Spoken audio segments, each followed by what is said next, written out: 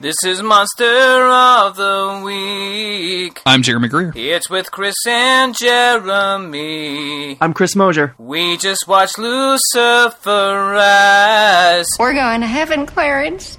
So on to season 5.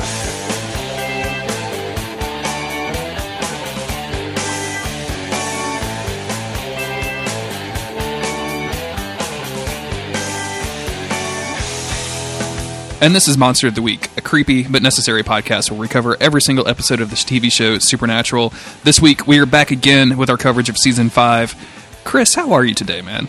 How's life? How's the world? You know, other than the fact that Lucifer is risen and the apocalypse is coming, I feel like I'm pretty good. Head down, working hard, just trying to earn those retirement dollars, not really worried about what Lucifer's doing. You know what? He's not interested in me. I'm not the vessel, you know? Yeah. You're just a working man. You're just trying to get $1. I'm just trying to get that. You know, that's what it's all about for me. That bottom dollar. You're just trying to get that dollar. Bottom line is that bottom dollar. You're no hero to get out there, are you? And try to save the world. You're just trying to earn $1. I'm no euro. You're not euro. Speaking of that, if you'd like to support us on Patreon, you can go to patreon.com/. Speaking of that, great, good. Okay. Speaking of that bottom dollar, okay. If you're interested, we're almost at our second goal. I think we are. We love all of you who have supported us so far. It means a lot to us, and it lets us keep doing this fun thing. And that's all from me. See you later, Jeremy. Bye. You're done. Okay, I'm going to do the rest of the podcast by myself, so that's no problem. Part of the Patreon rewards is us saying thank you to some of our Patreon members, and we appreciate you, Wayne and Dylan. Thank you very much. I believe this is the Dylan that was on our Season 4 feedback, so say hi to Dylan. And I believe Wayne is our good friend 1Side7, who has drawn us some cool fan art, which I think you can find on our Facebook page. And if not, I'll definitely make sure that happens when I'm editing this episode later. So thanks, guys. Thank you, Wayne and Dylan. Chris, let's jump into these 2 episodes. I'm really excited. Why don't you catch us up, though? I want to hear what's been happening with these boys in Season 5 so far, up till Episode 9. Okay.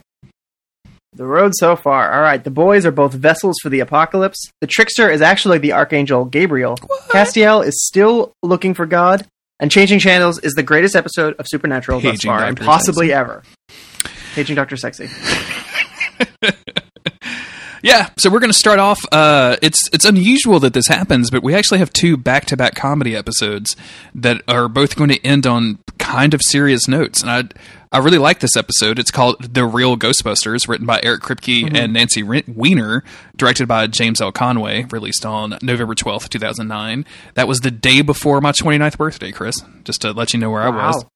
Sam and Dean are tricked into attending a supernatural convention where fans dress up as the brothers, but the entertaining event is soon disrupted by a ghost. Amen. Kind of not a great synopsis there, I think. No. It kind of gives everything away without telling you anything is the problem with it. They're never good at these synopses, but here we are. Here we sit, Season 5. If there's one thing that's going to suffer, I'm glad that it's just the synopses and not, the episodes themselves. Yeah, the episodes themselves are continually being extremely good. So we're just coming off the best episode of Supernatural ever. Listeners may remember last week's episode, Changing Channels, where the boys pretended to be in a sitcom. They had to pretend to be in a commercial advertising was it Herpexia? That would cure themselves of genital herpes.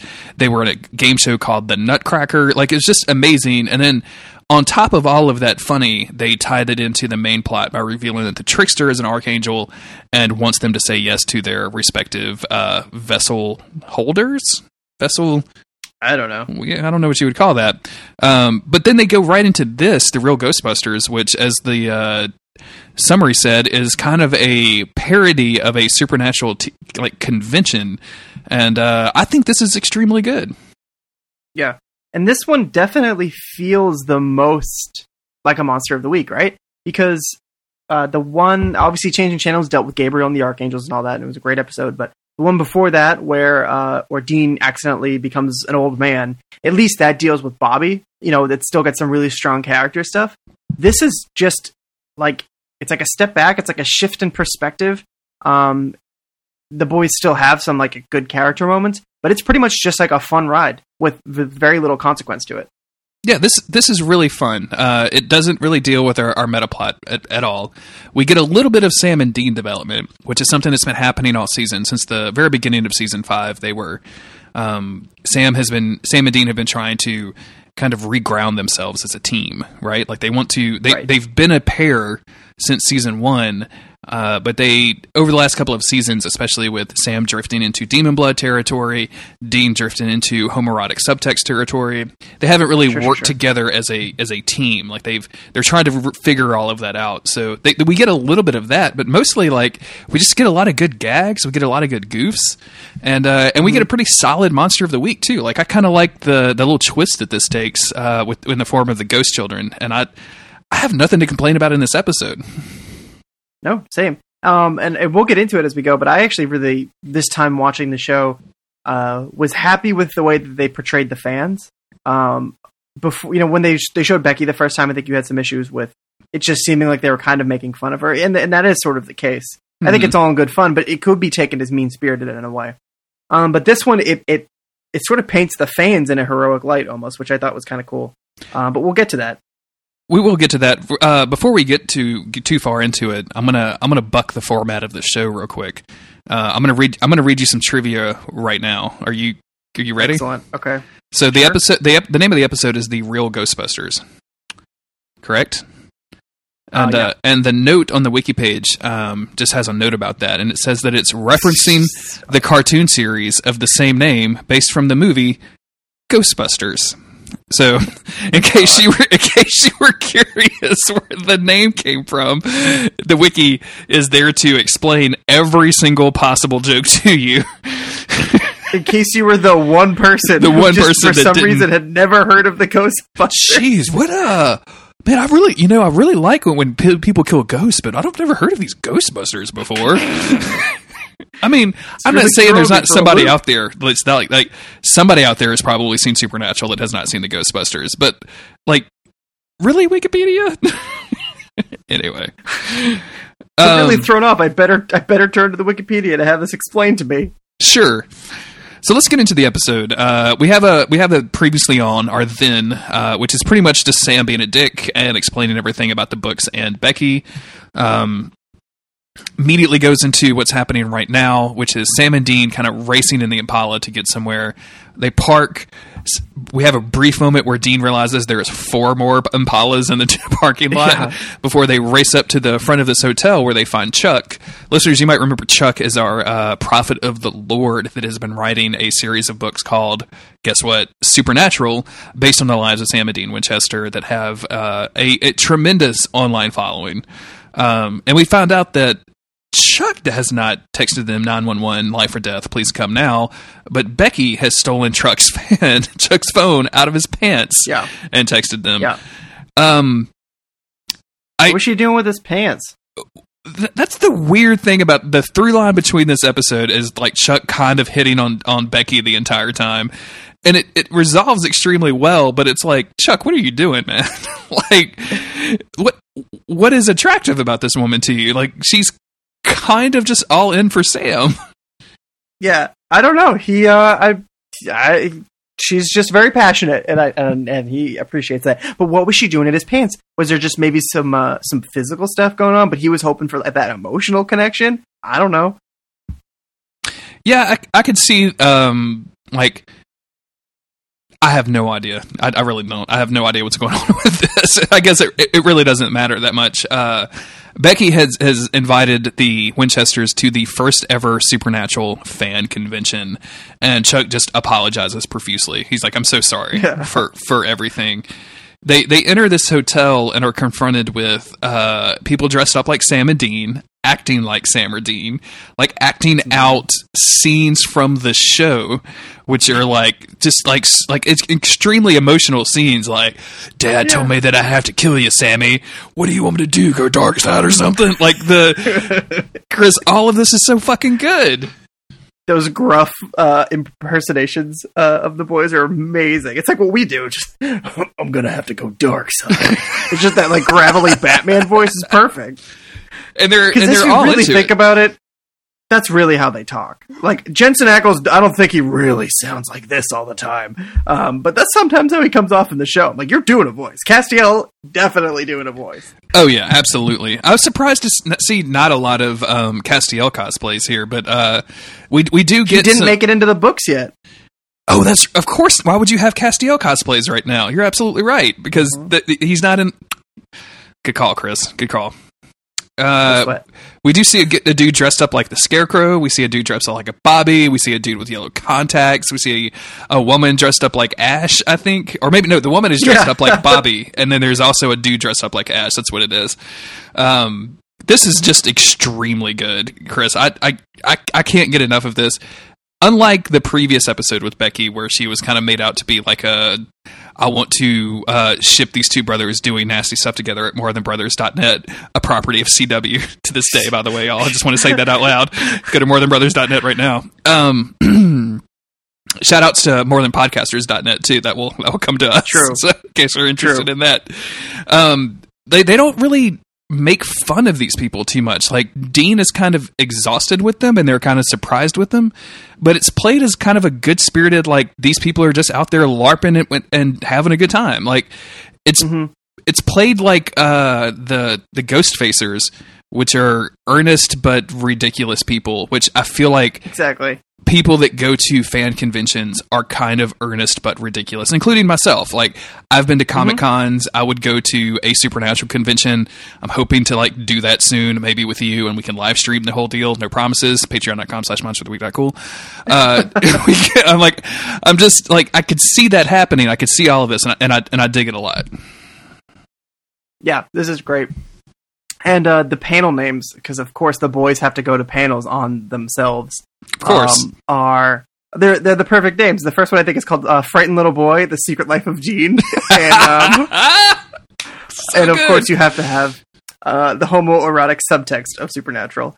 And these are of course the most like con panels of all time. Like they fit in so perfectly, and they're the exact things that are going to just set Dean off immediately. Yeah, he's not having a great time with this, and the looks that the brothers are giving to one another as this whole thing is progressing. Like the very first question, they bring out Chuck, and the very first question is like, "How did you come up with Sam and Dean?" And he's like, "They just came to me," and they're just staring him down, like, "Really, dude? Like, God literally told you about us, and you had no choice to write it down, but you're gonna milk it for an audience? Okay, fine. I see what you're doing." And this is where we finally get some questions from the fans, which are basically questions that I can only imagine would be on message boards back in 2006 or whatever, like stuff that people were constantly asking, like, why do Sam and Dean drop their guns all the time? Why don't they use some sort of bungee? And you can tell, like, Sam and Dean are like, oh, that's actually kind of a good idea. Why didn't Dean give Bobby 26 years instead of 25? It's keeping me up at night, you guys. Of course. It's tearing me apart. Yeah, this is all good. I do like the bungee cord thing because I think we brought that up like way early on, and I had forgotten it was specifically mentioned here. But like, it's something that like later in the episode, the boys are like, you know what? If I had just had like a little bungee cord, like I wouldn't have lost that big iron stick of mine, and I would have been able to defeat this ghost. There's also the question from Fritz, who is dressed up like the Scarecrow, who's saying, like, I don't understand why Sam doesn't immediately get that Ruby's leading him down like a path. And then Becky just comes out of nowhere. If you don't like the books, don't read them, Fritz. Like, the idea, like, because you could totally see that two people would, in this fandom, would know one another from like being online and arguing about this stuff, and then meet up at a convention and be like, why are you here if you don't even like the books? I like them just fine, Becky. I just have problems with them. Oh, it's perfect. It's so good. It's really good. The big announcement here, though, is that Chuck has funding and is going to start publishing new Supernatural books, which obviously pisses Sam and Dean off because, you know, it's their lives. So we cut to a scene where Chuck is buying Becky a yellow-eyed cooler. Gotta do it, yeah. Which looks very refreshing, I have to say. Like, it looks really tasty. It looks delicious. Yeah, I would drink probably 3 or 4 of those. Yeah, I know you would. I love that they're immediately just like, okay, no, you're not doing that. Who gave you the right to our life story? And I believe his answer is, well, an archangel. And I didn't want it, but this is all I have. Part of me is like, yeah, okay, I get the Winchesters don't want this shit out there. But, like, also, why do they, like, why do they care? Like, nobody thinks they're real. So, like, who gives a shit? I mean, I would probably care if I was them. But still, I'm not. So, I kind of don't get why they care so much. But they don't want Chuck to keep going. But this is all that Chuck has.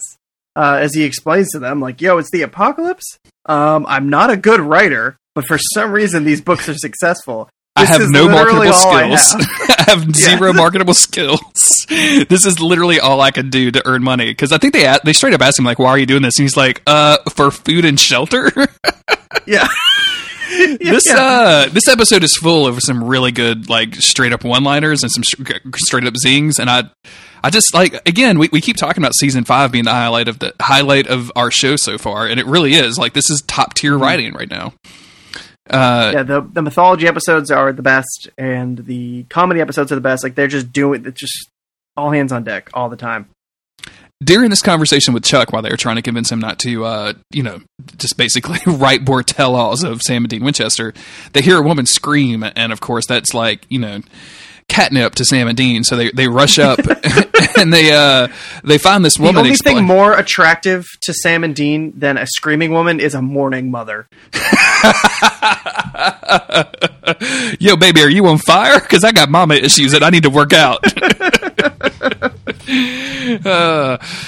Yeah, they go meet this chick, and of course it's part of the convention, right? Like, this is just the convention, like, setting up these little mystery things, which, like, I've never been to a Supernatural convention. I very much doubt that they do, like, straight up Sam and Dean LARPing or anything. Like, that seems kind of cheesy by 2017 standards, but I can totally get down on some of this. Like, one of our Patreon goals is to actually do kind of a role-playing game based on a series of rules that are kind of adapted from Supernatural or Buffy or whatever. And, like, watching these dudes, like, straight up role-play and watching these people, like, get, like, real into it kind of made me want to do it, especially since you and I both are kind of high on some Dungeons and Dragons right now. Like, you're obviously, like, doing the thing, and I'm just listening to a thing. But yeah, like, this makes me want to role play some shit. Like, I want to kind of get into this. Yeah. And that's exactly what these people are doing, because you see, people dressed up as Sam and Dean with the gravelly voices being like, did you hear that? It's so good. Yeah. And then cut to them, like, walking down to the bar and seeing, like 15 people all dressed up in FBI suits flash their ID, and, like, the hotel manager being like, oh, yes, Agents Yeager. And I forgot the guitarist's name, Keith Richards or whatever. Yeah, just really, really good stuff. Like, this plays into you being a fan of Supernatural. Like, the whole time that you're like, oh my God, this is so ridiculous, I'm also like, yeah, that's me though. Like, I can see that, which I think is which is the difference between this and the previous episode with just Becky, because, like, Becky was such a caricature, and this feels more in the spirit of the fandom to a degree, which I think is gonna work out further that the episode goes on. Yeah, for sure. And I like what this episode starts to do. As I was saying before, it doesn't necessarily start happening right here, but I've said before on this podcast many times, I like when they put the boys in the perspective of, like, being heroes to other people. Sometimes they do it well. Sometimes it's just like, okay, they punched a monster again, whatever. But showing them amongst all their fans, amongst all these pretenders, makes them stand out as, like, being extra hungry, I guess. Like, you really see, like, okay, yeah, everybody else is just playing at this shit. But compared to them, especially Sam and Dean, they literally look like superheroes. And this is directly, spelled out in the show, because there's an actress that they've hired to play the form of Letitia, who is a woman that supposedly haunts this hotel. And later at the bar, Dean is sitting next to this actress and starts hitting on her, and says something like, I don't remember the line he uses, but she just looks at him and is like, you realize I've used that line, I've heard that line 4 or 5 times tonight. And she looks up, she's like, but not from you. Like instantly it's like, oh shit. Is that a hunk? Is that a hunk in your pocket, or am I happy to see you? Which I think is really good, and the setup here is also good because you've got these fake Sam and Deans and like kind of second rate Sam and Dean clothes, which all still look just enough accurate to like pull off for everyone to pull it off. Going around, and then like a dude actually runs into a ghost, right? And like is like, oh shit, there's a ghost child. The EMF is going nuts as he has his fake EMF detector just role playing alone in the hallway, and he sees a real ghost. It's really good. All of this stuff is great. I like this, but there's also a real ghost because this dude sees a actual ghost and gets like picked up and thrown around, and the boys overhear him relaying this story to the other members of the convention that totally do not believe him. So they go on a hunt and like bribe this. I love that the boys just bribe people all the time. Chris, have you ever bribed anybody in your entire life? Be honest. No, I haven't. I have not. You never slipped somebody $5 and been like, keep it in the front, or here's a $10 bill, like show my girl a good time, or get us a good seat, or whatever. No, what? No, I have not. I haven't either. I was hoping you could tell me how it works. No, I can barely tip someone without like tripping all over myself. Like I can't tip a valet without being like, where do I put the $1? Where do I put the $5 bill? It's in my hand when I shake his hand. Should have put it in his pocket. He's like, please don't touch my pants. Can you come here? I can't quite. Are these pockets zipped? These are weird pants. What are you doing? Why are your pockets buttoned? I don't understand. Don't you want people to tip you? Anyway, so the our main two like fake Sam and Dean characters that we're going to kind of follow throughout the episode are like there's a tall skinny dude and kind of a shorter wider guy. Tall skinny dude is playing Sam Obs, and then shorter wider guy's playing Dean. They are walking around and find a ghost, and the ghost is like, oh, hey, you should check out that painting. And they find like an old map of this thing, and they are geeking out because this shit so like, wow, this looks realistic. This is great. I can't believe they're doing this. Yeah. Well, the Dean character just keeps insisting that the Sam character stay in character and not like, yes, he uses character voice and all this shit. It's just... It's ridiculous if it's only me, Chris. It's ridiculous if it's only me. It's all very silly, but it's also all very like knowing and very it's very warm. Like you don't feel it's not mean at all. And these two characters throughout the next half an hour or so, whatever we have left in this episode, really start to shine as fans and as people who aren't just like emulating Sam and Dean because they think that they're cool, but because they believe in the things that they stand for, and that becomes more clear as we go through. But that's my favorite part of this episode. Is not just how funny it is, but how like earnest it is, kind of. Absolutely, and the payoff with these two is going to be something I think is really interesting and well handled, especially compared to just dropping shit all over the place. Something that's going to be well handled compared to how Becky was portrayed in the previous like kind of fan centric episode. But before that. They kind of tip their hand to Sam and Dean because they're in character like, oh wow, there's a cemetery over here, like at the bar. So of course Sam and Dean just walk over to like grab the map from their hands, and like Dean literally is about to draw down on these fools. He's about to pull a gun. I love that Dean is so incredibly frustrated by this entire situation. Yeah. You can tell like he is just done. Like he is just up to fucking here with it. And he's like, I want to kill this ghost and I want to fucking go. Yeah. As much as Dean's attitude, I guess, is kind of funny throughout the episode, it also is playing into a real thing that we get to pretty soon. Actually, we're about to get there right then. Mm-hmm. They decide to team up with these cosplayers, and they're like, fine, but we get to be Sam and Dean. And they immediately cut to them being like, Rufus, Bobby, come on. So Sam and Dean have to pretend to be Rufus and Bobby, I guess. And they're acting out the scene of, oh, you're just a good little soldier, whatever we saw in the previously on segment. And that's where Dean kind of flips out, and he's just like, this is not funny. Like, this is their pain is not for your amusement. And like, freaks out on them. He storms off, goes over to the cemetery, whatever. And they're why like, would you "Whoa, dude." specifically, like, why would you want to pretend to be these people? Like, these people live, like, their lives are basically a sewer, like just a stream of never ending shit and pain and suffering and misery that they have to live. Like, you have no idea what these boys are going through. And the guy's like, I don't think they care because they're fictional characters. Which, just the idea of somebody telling Dean that he's a fictional character to his face is pretty good. And all Sam can say is he takes the story really seriously. Takes it really seriously. Because Sam, for whatever reason, like, this doesn't bother Sam that much. And we should probably mention, by the way, that throughout all of this, anytime Sam is in the frame and Becky is in the room, she is, like, grossly trying to hit on this guy. Oh, yeah. Like, at one point, she licks her hand and blows a kiss. Yeah. What? That's not blowing a kiss. What is that? I've never seen anybody do that outside of this episode. It's so gross. That's just sexual, Jeremy. It's just that heat that you can't contain. You know what I mean? Sure. Yeah. And she's also doing that directly in front of Chuck because the camera kind of zooms out a little bit, and he's like, "Good, great, that's awesome." Chuck can't compete with hunks. You know, Chuck's a great guy, but he can't compete with hunks. Can I pitch you on something? I'm so sorry. Sure. I want to apologize in advance. Sure. Go ahead. Chuck the Cuck? Jeremy, no.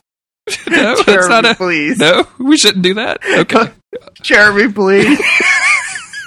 I'm sorry. I'm sorry, Chris. I'm sorry, listeners. I'm sorry, everybody listening to the podcast. I apologize.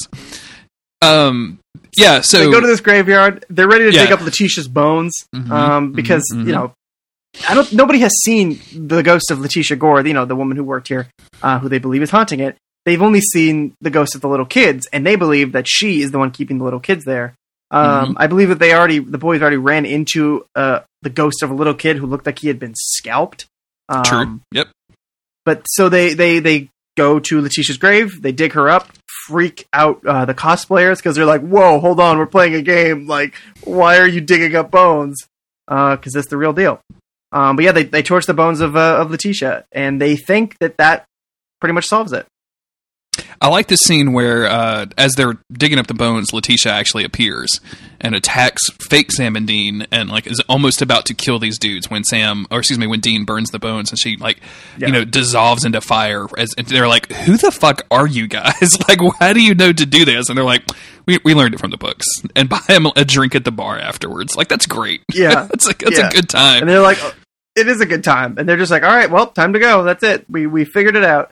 And then when they get back, they realize that they're locked in, right? So they get locked in, and they realize, oh shit, we didn't do the right thing. Whatever it was, we didn't do it right. And I think pretty quickly they realize, they talk to the kid with the missing scalp, and all he keeps saying is, "Why did you burn her bones?" She was keeping away like the other kids, and this is when Sam and Dean are like, "Oh shit." Letitia was keeping these ghosts in line, these little kids, and now she's gone, so it's just the little kids. They're the ones who hurt the scalped kid, not Letitia. She was there protecting the little kid. I mean, even though she did kill those little boys. But basically, shit's going off. So Sam and Dean are like, okay, well, we have to trap everybody in this conference room and keep them safe. Yeah, which... luckily enough, everybody's already in that conference room to ask Chuck a bunch of questions, and they cut to the scene, and he's like, "Well, thank you everybody for your intensely probing and personal questions." Yeah. And then Sam comes up and is like, "Hey, you gotta spin this out a little longer." So he just throughout the rest of the episode, we're kind of treated to these scenes of Chuck just explaining things about his life. He's like, "Yeah, I lost my virginity to a girl named whatever, and she spent the rest of the next school year telling people that it didn't count." And I hope you guys like angels because they're not as lame as they sound, and they're going to be in the next book. And my personal favorite is there's no such thing as a Croatoan virus down there. You should see a doctor. Go to webjg.com and get that checked out immediately. Yeah, there you go. This is all this convention stuff. Yeah, it's fantastic. Sometime around here, Hookman, our guy, Fritz or whatever his name was, he gets iced by the ghosts, right? Yeah, he sees these ghosts, and it's kind of a funny.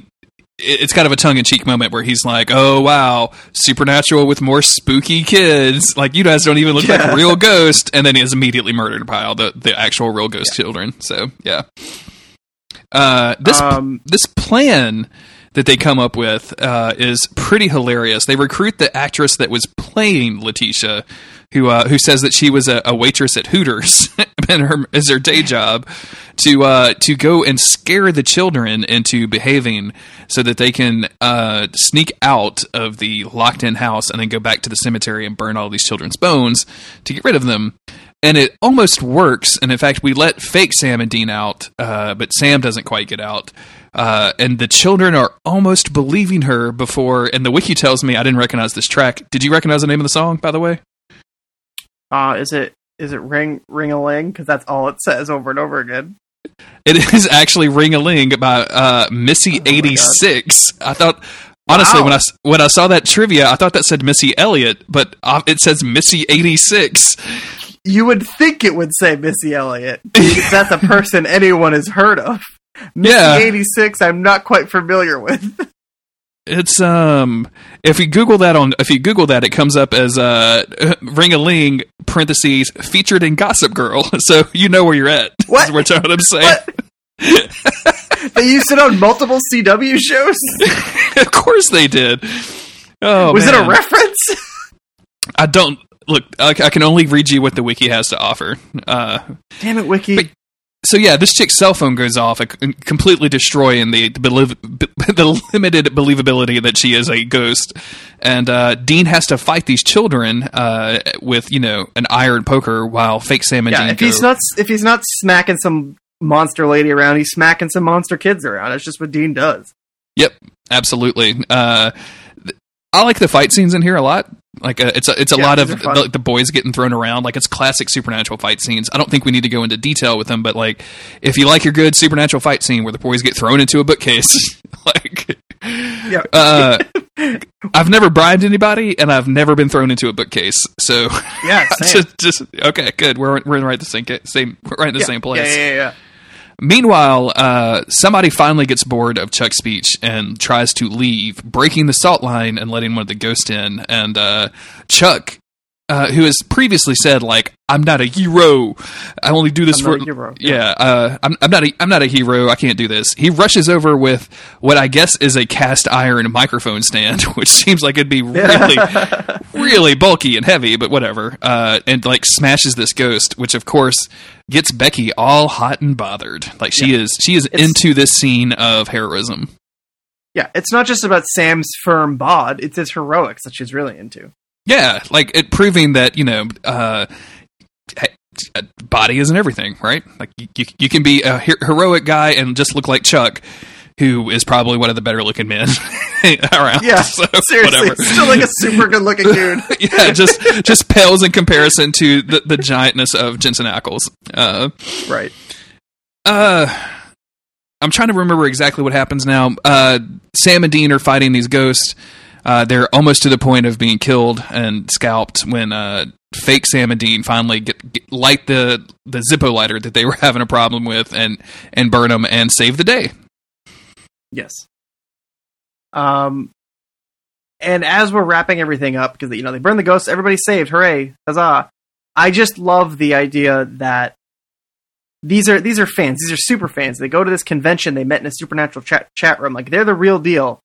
But through Sam and Dean, through their love for Supernatural, they are able to do something heroic.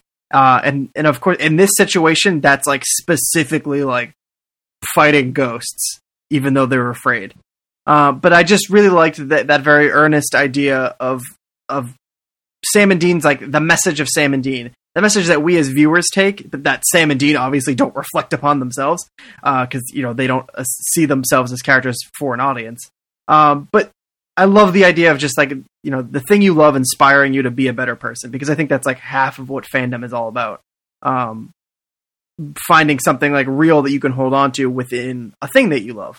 And that's what these guys kind of emulate, or they stand for that thing. Like they aren't the hunks. They're fans of the hunks. but they're still able to be hunks when it counts. And I just think that's really cool that you can look at, we love Supernatural, you and I, and whatever lessons we might learn, even as, grown men who aren't in harrowing situations, there's probably something in the back of our heads that has influenced us in some way at some point because of our love for the show. You know what I mean? Yes. And the fake Dean explains all of this because as they're kind of having this conversation with Dean, and Dean is saying, you guys did a real heroic thing. Like, I should thank you. I don't even know your real names. They're introduced as Damien and Barnes. And Damien says, like, hey, you actually kind of have, like, I don't, like, no offense, but you kind of have the whole point of the series wrong. Like, it's our lives suck. Like, imagine having a life where you wake up every day and you save the world and you have a brother that would die for you. Like, I'm in sales, he sells electronics. Like, it's nothing special. Like, we pretend to be these people to be special, which is extremely nice. Like, and then they reveal that they're actually more than friends, that they're partners, and that they're a couple. Which they don't even like Dean kind of acts a little awkward about it in like a real white hetero cis kind of way, but they don't like. Do you remember in the Ghostfacers episode where they kind of like are encouraging that dude to pretend that he's in love with the guy that's in love with him or whatever? Like, They don't do that thing. They just are like, yeah, they're partners, and they hold hands and they kind of hug a little bit, and that's it. And Dean says like, well, howdy, partners, and that's it. Like, they don't that's all they do, which is really not, like, for 2009, like, there's not a high bar in media to get over, but like, thank you for not making it to a big deal or have Dean like go or whatever. So Dean's doing his best to act like a normal person. It's still Dean here. He's got his machoism he's got to deal with, but yeah, I think all things considered, it was handled pretty well. I think this could possibly, and maybe some listeners out there could tell me if they're super fans. Probably the first gay couple that Dean has ever met in his entire life. There's a good chance, yeah. I mean, other than his future with Castiel, but yeah, sure. I like that the people who Sam and Dean have inspired in a way come back to inspire Dean. Because after Damien says all this to him, he says, "Who wouldn't want that?" And Dean's like, "You know what? You got a point. Like, there is a lot of misery. He literally was in hell, but in a way, it's sort of just like, this is the path that Dean has chosen. He lives, his life matters, in a way that I think most people don't ever get to feel. And it's cool that he steps back and appreciates that, because it's almost like it's the wish fulfillment of all these fans who are like, young kids who watch it, like, I wish I could be a hunter. I wish I could, be cool like that. And that's Dean acknowledging, like, yeah, you know what, this is kind of special. Even if it's just as the characters talking to the fandom, it's still kind of cool. It is. And again, like, a total 180 from the previous Becky episode, like, where they were kind of actively making fun of it. So, like, to see these two dudes that are in love with the idea of Sam and Dean Winchester, as Chuck has written it on the page, like, I don't really get into that kind of hero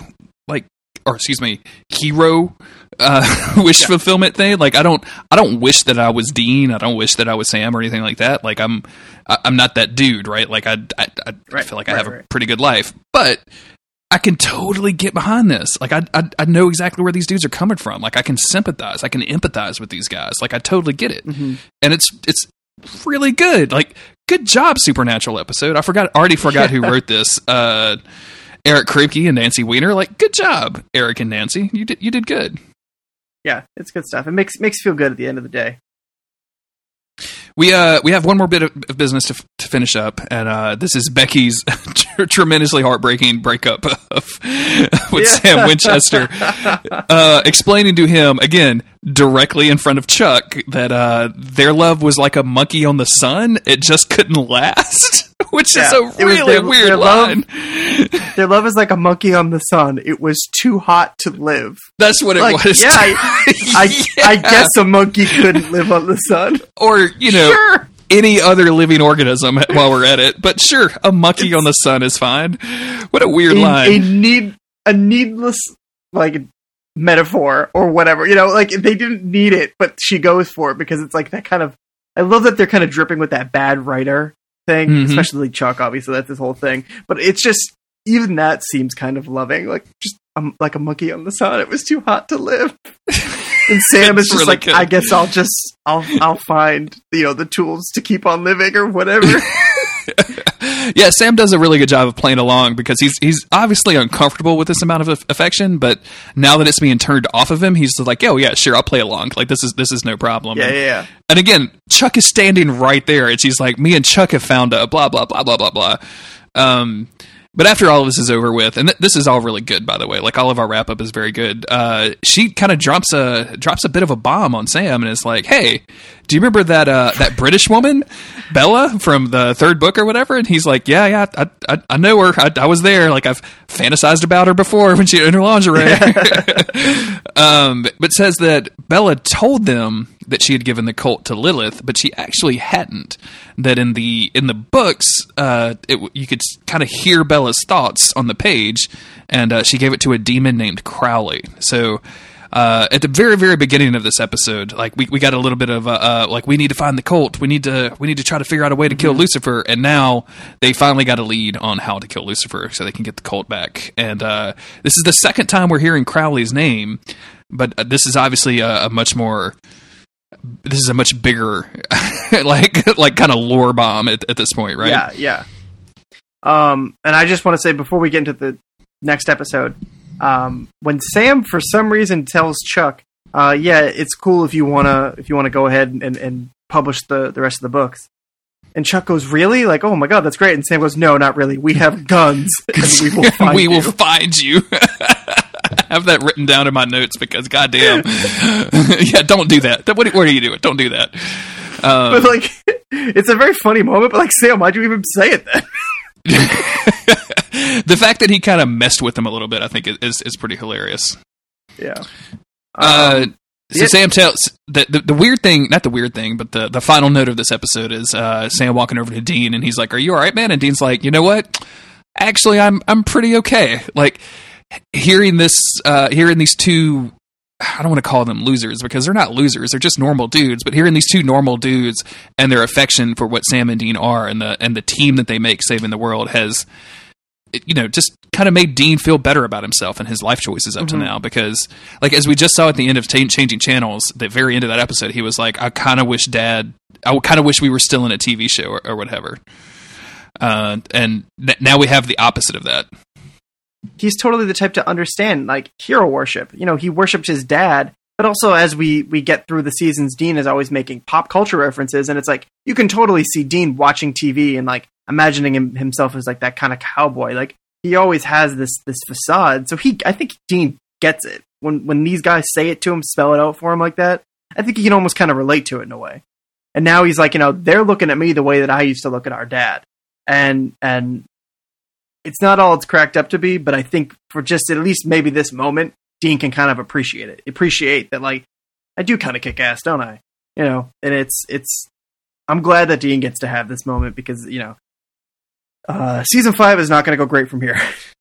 Yeah, it's kind of all downhill starting with the next episode. I just want to briefly mention before we get out of this one that we do get a couple of outtakes and classic Monster of the Week style of Chuck telling stories, including his love for beaches, and Sam and Dean in the background going like, "Please, no, stop. Yeah. And all of this stuff is very good. Like I don't remember the name of the actor who plays Chuck, but he's extremely good at what he does.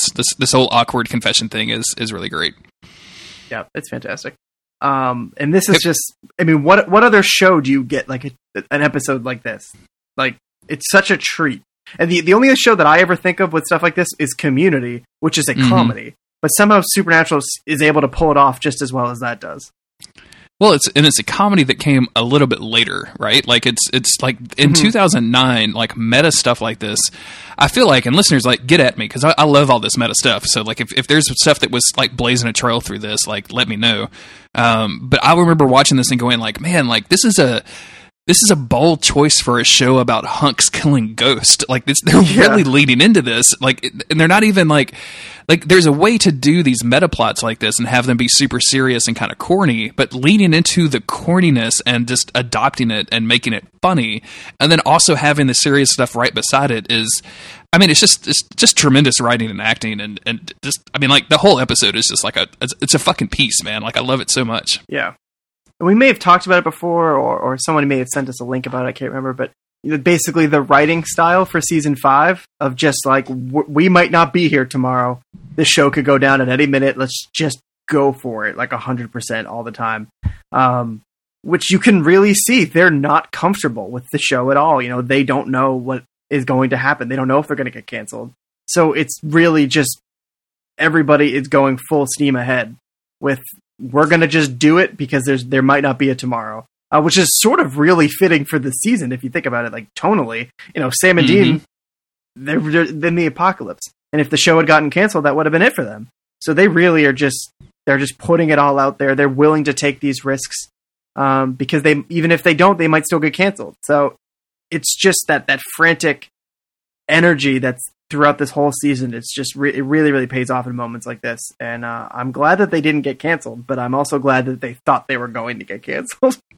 Exactly. Yeah, I'm sure it was like not great working conditions for the writers or for even the actors or like all of the production crew, but like that sometimes can, like, you know, adverse circumstances could sometimes bring out the best art in people. So like I think they did a really good job. Shout outs to our girl Nissa, by the way, for that link, and I have that already in the show notes for this season, for the season feedback episode. So we're going to get into more of that. It has to do with whether or not Kripke had a plan, had a 5-year plan, is what was commonly known, and we're going to get into some of that. So expect that out later in a couple of months. I hope that the writers, all these people who worked super hard on the show, can look back on season 5 and be super proud of it, because it's like, this is something you want to hold up. This is good TV. It's not just TV that you and I like and all the fans like. This is really good TV. Would you say that it's must-see TV, Chris? It's must-see TV. They're on the cover of TV Guide for a reason. They deserved it. This kicks ass.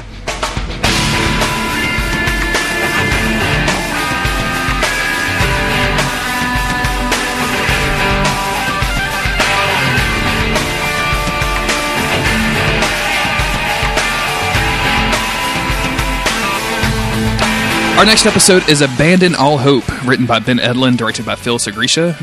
This was aired on November 19th, 2009. Sam, Dean, Castiel... No, excuse me, retake. Sam, Dean, and Castiel track down the cult and head off to find Lucifer to send him back to hell. It's a hunter's reunion when the crew joins forces with Bobby, Ellen, and Joe for what could be their last night on Earth. Bow, chicka, wow, wow.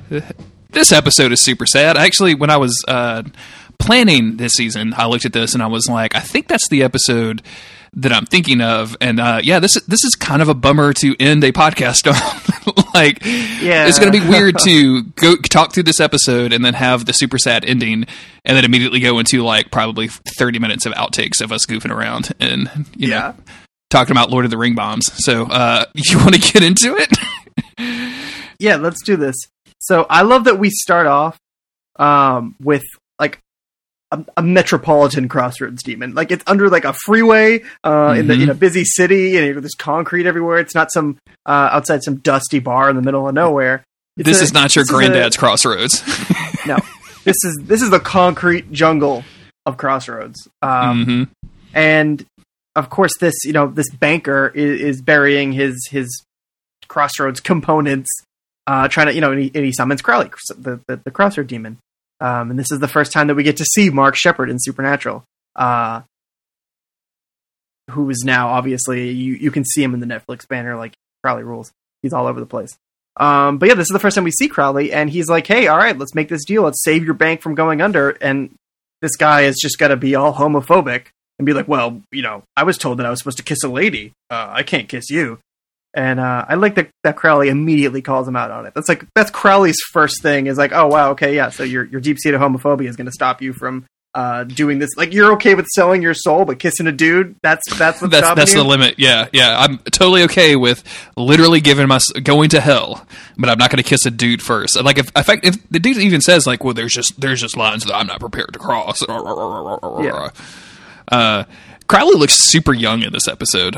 We've talked about this before with Supernatural characters, like how Jared specifically looks like extremely young Sam in the first season. Yeah, I was not prepared for young Crowley in this at all. Yeah, that's the thing about time, Jeremy, is that it don't stop moving no matter how hard you try. It just keeps chugging along, and it takes its toll. just like Sharon on the River Styx. You got to pay that toll. You got to pay. Karen Charon is the ferryman on the River Styx in Hades in Hell. I was just getting into some Greek mythology real quick. I'm sorry about that. You got to pay the toll. You got to pay the time toll. And Crowley is old.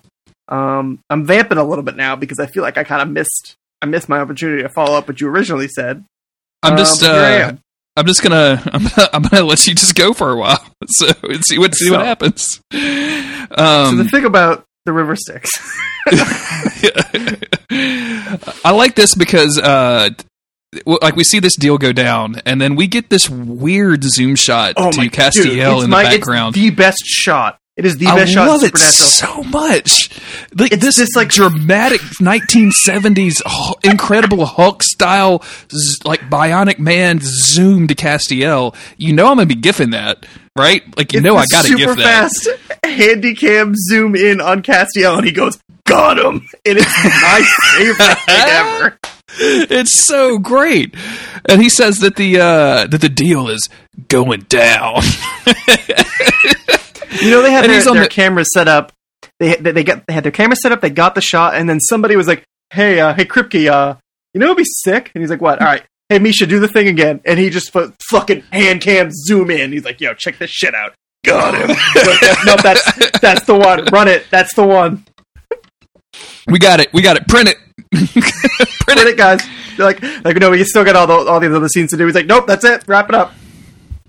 This is going to set a trend for our heroes being pretty proactive that I very much like. Most of the time in Supernatural, Sam and Dean are always responding to a threat of some kind. Yes. They are dealing with the problem that has been brought to them in some kind of way. And this kind of hey, we found a tidbit. We know that Crowley has the cult, so let's go find Crowley and let's follow him to his abode where he is surrounded himself in Enochian sigils that keep angels out, and also is watching footage of the Third Reich to what was the song that he's listening to?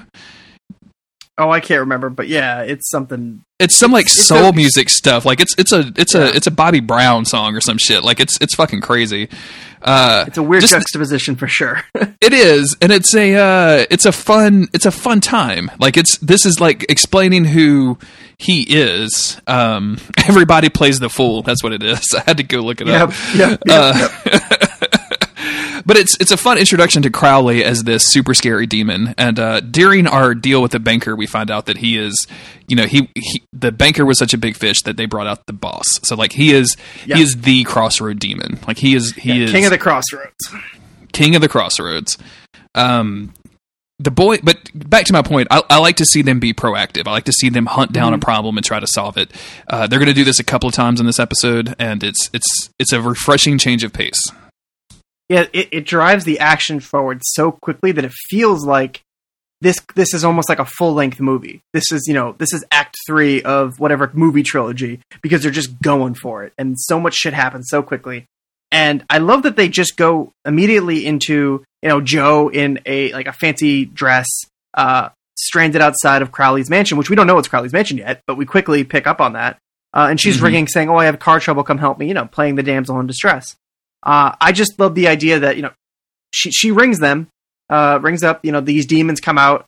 They try to welcome her in, then it's the jig is up pretty quickly. And then Sam and Dean just come in and they knife these demons, and it takes care of that. And it's like, all right, guys, let's go on in. Joe's not surprised to see them because they called Joe and Ellen to get help. I love that they were just like, yo, we're going to get the cult. We're going after this demon. We need all the help we can get. Let's call some people.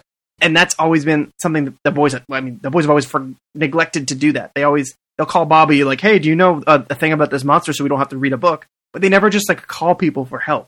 They never stick together and do what they're supposed to do. And this time they just do it. They're just like, let's go kick some ass. Let's call Joe. Let's call Ellen. We can rely on them. Let's go in there. And they all just work together. And it's not, them coming in to save Joe or anything. She knew what she was doing.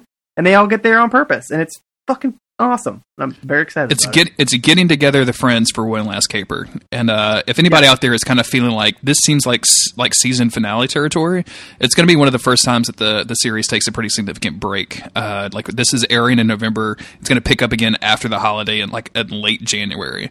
So this is very much supposed to be kind of a mid-season finale. Like this is going to be a kind of a cliffhanger ending, and so like all of our stakes are ramped up a little bit, and you're right, Chris. Like seeing the fact that they're reaching out for help, seeing that Joe does this.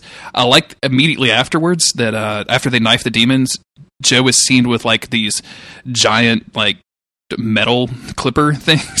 I know Tool is so good, guys. But then we cut to the inside of the mansion and all the power goes out. So I like the fact that Joe isn't just the damsel in distress distraction. Like she's doing that and then she's got other shit to do. Like that's extremely solid work, and it kind of makes me wish that there was more of this to watch. Like these boys like planning a takedown and doing good stuff. Like I'm going to savor every single time that this happens in Supernatural.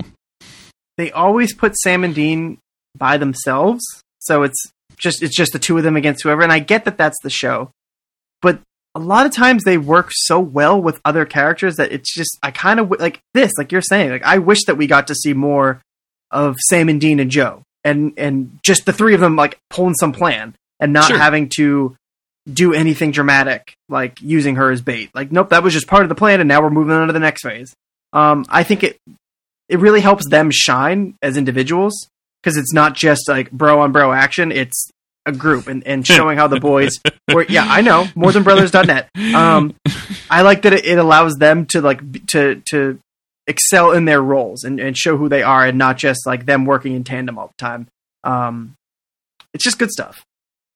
It is extremely good stuff. And listeners, if you're out there and there is like quality fan fiction that you've read that is stuff like this that doesn't necessarily go into like, I don't know, Dean banging Joe or Joe banging Sam or all three of them getting together, or if there's just like as minimum banging as possible. Like I don't really need to read that, but like if there's like quality stories out there that we should read, like send that shit to me. Like I'm interested in more stuff like this. If there's some fan fiction out there, I'll do a dive. Like I'm not ashamed to say that like I want more of this so bad that I'll read it on my iPad when I'm trying to go to sleep. Right.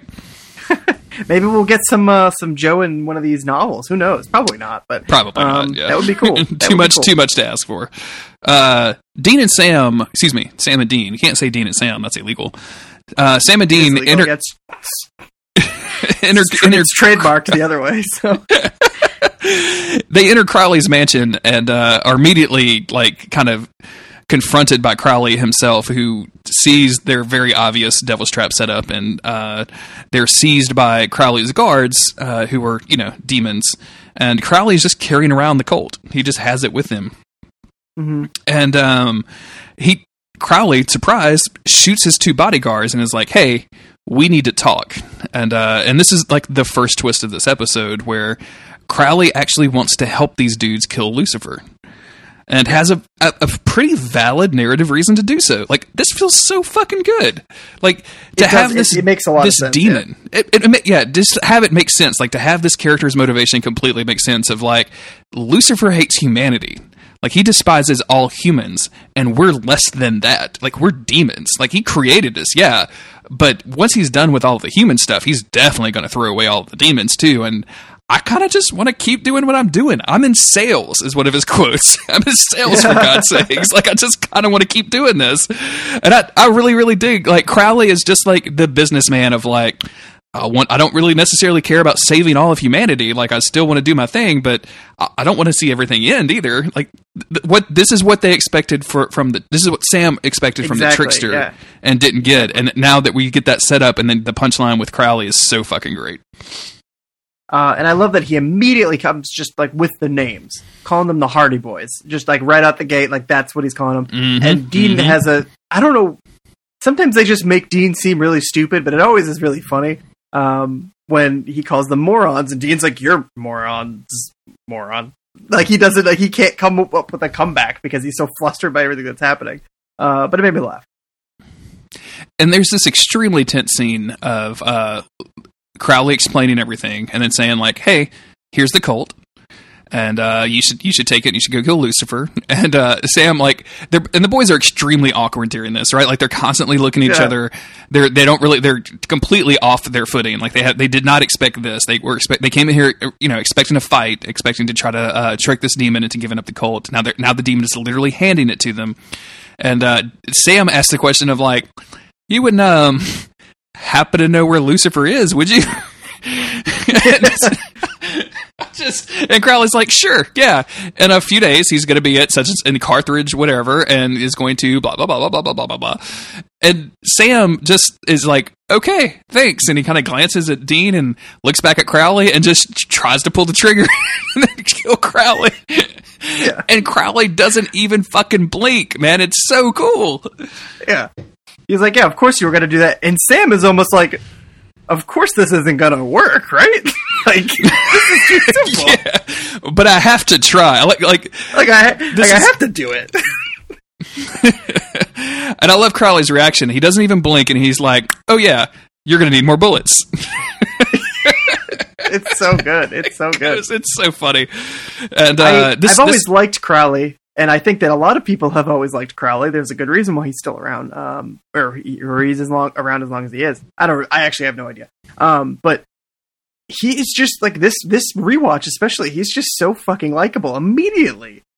Oh yeah, to see this kind of villain setup is always a really good time, right? Like the greatest villains are never like out for world domination. They're always like the kind of like everyday people that are just trying to set up things for themselves, and that's especially right now. That's what Crowley excels at. He gives the boys the bullets. And Dean asks like the very simple question of like, "Hey, if we go kill Lucifer and fail, he's gonna know about this, and you're gonna be in trouble." And Crowley's like, "Well, how about you don't miss? Like, just go kill the dude, so we could all be happy." Like, and then immediately disappears because he's saying he's not gonna wait around for Lucifer to find him. He's gonna go hide out during the apocalypse. I love that was it's the one time that Crowley yells at them, and it's not that kind of like maniacal like. I'm screaming at you boys because I'm actually still a crazy demon. He is just, you can tell his patience immediately wore out with them. He's got no time for this bullshit. He's like, and he just yells at them. He's like, then how would you don't miss? Like, it's so good. It's not an evil scream. It is a boss who's really fed up with his employees screaming. Yeah, I cannot believe I have to work with these idiots kind of scream. Like, Jesus Christ, just do your fucking job. Like, I've given you the simplest task. Go take this all-powerful weapon, point it at Lucifer's head, pull the trigger, and we're all happy. We're all done. But no. We crash into a drinking contest between Castiel and Ellen, with Joe on the side watching, and they're going to do a 1-for-1 shot contest, and Castiel just downs like 6 of these in a row, and finally looks over at Ellen and says, "I think I'm starting to feel something," which is really good. Chris, can I interrupt? Can I? Okay. Go ahead. I was going to say, this is also a scene in Lord of the Rings, like exactly because I watched this the other day. Legolas chugs many beers and then just says, I'm starting to feel something. I fucking hate that you took away my trivia because it was on the Wikipedia and I was just about to read it to you. The scene where Castiel takes 5 shots in a row across from Ellen is a reference to Lord of the Rings, where Legolas is in a drinking contest with Gimli, who passes out, only for Legolas to comment, "I feel something, a slight tingle in my fingers. I think it's affecting me." I mean, I didn't know that was going to be your thing. I just fucking love Lord of the Rings. I'm sorry. Jeremy, you want to start a Lord of the Rings podcast next? No, I don't at all. Not in the least. Could not be. I'll just do it. Less interested. I'll just do it myself. What would you call it? Give me your Lord of the Rings podcast name. I'll cut it out if it's so good that we have to like trademark it later or something. Oh, that's a good question. I would have to think about that. It's going to be like the Fellowship of the podcast. No, it's not good. None of those were good. J.R.R. Stroken? Is that a? Okay. First of all, don't disrespect. I'm sorry. I'm sorry. Excuse me. My bad. Also, don't get the books. Don't get Tolkien's books and Peter Jackson's films confused, please. Are they Okay. are they not the same thing? I mean, they're basically the same thing. Explain to me the things that the movies got wrong, please. Okay. And we're back. That was a good 2 hours worth of talk that I had to cut out of the podcast. So thank you, listeners. That'll appear on a bonus episode of Monster of the Week at some point. But meanwhile, we're going to continue with this episode. Castiel has done some shots, and we get this great scene between Dean and Sam, where Sam is arguing that this is, of course, a setup. And man, Dean with this line about Sam Winchester distrusting a demon, better late than never. Yeah. And I like that. I love this line because it's the first time where Sam is like, okay, haha. Like, he doesn't get upset with it. Like, you can tell the brothers are back on even footing. They're back on good terms for real because they clink beers after. Like, they're like, yeah, okay. Like, we're going to do this thing after the scene, not after Dean says that line and Sam's like, haha, good one, bro. Like, it's not like that. But I like the line because of the interaction, because brothers are supposed to be able to talk shit to each other. And because this is what they've been working towards, right? Like, this is what they have continually tried since the beginning of the season, of Sam saying, like, this is not going to work if we just try to go back to the old ways. And part of that is Dean bottling up all of his shit, which is going to come up later, which I find kind of fascinating. But Dean, like, just kind of actively saying, like, nope, like, you kind of did the thing. Like, this is a funny thing is really, really good. Yeah. And then we have the Dean and Joe scene. Dean sees Joe. Well, no, I'm sorry. Let's back up for a minute. Dean says that there's no way that Sam could come with them on this mission to Carthage. Yeah. Because if they win, and that's great. But if they fail, then Lucifer's vessel in the form of Sam Winchester is right there for the taking, and they can't let that happen because that's the apocalypse. And Sam has this argument of, well, of course it's not a smart idea. When have we ever done the smart idea? Let's do it anyway. And Dean goes along with this, and I don't understand why. Like, this is the dumbest idea. Yeah, his whole thing is like, this is every time, this is the choice we make. We separate, we go different ways. We try to keep each other out of the fight or do these things.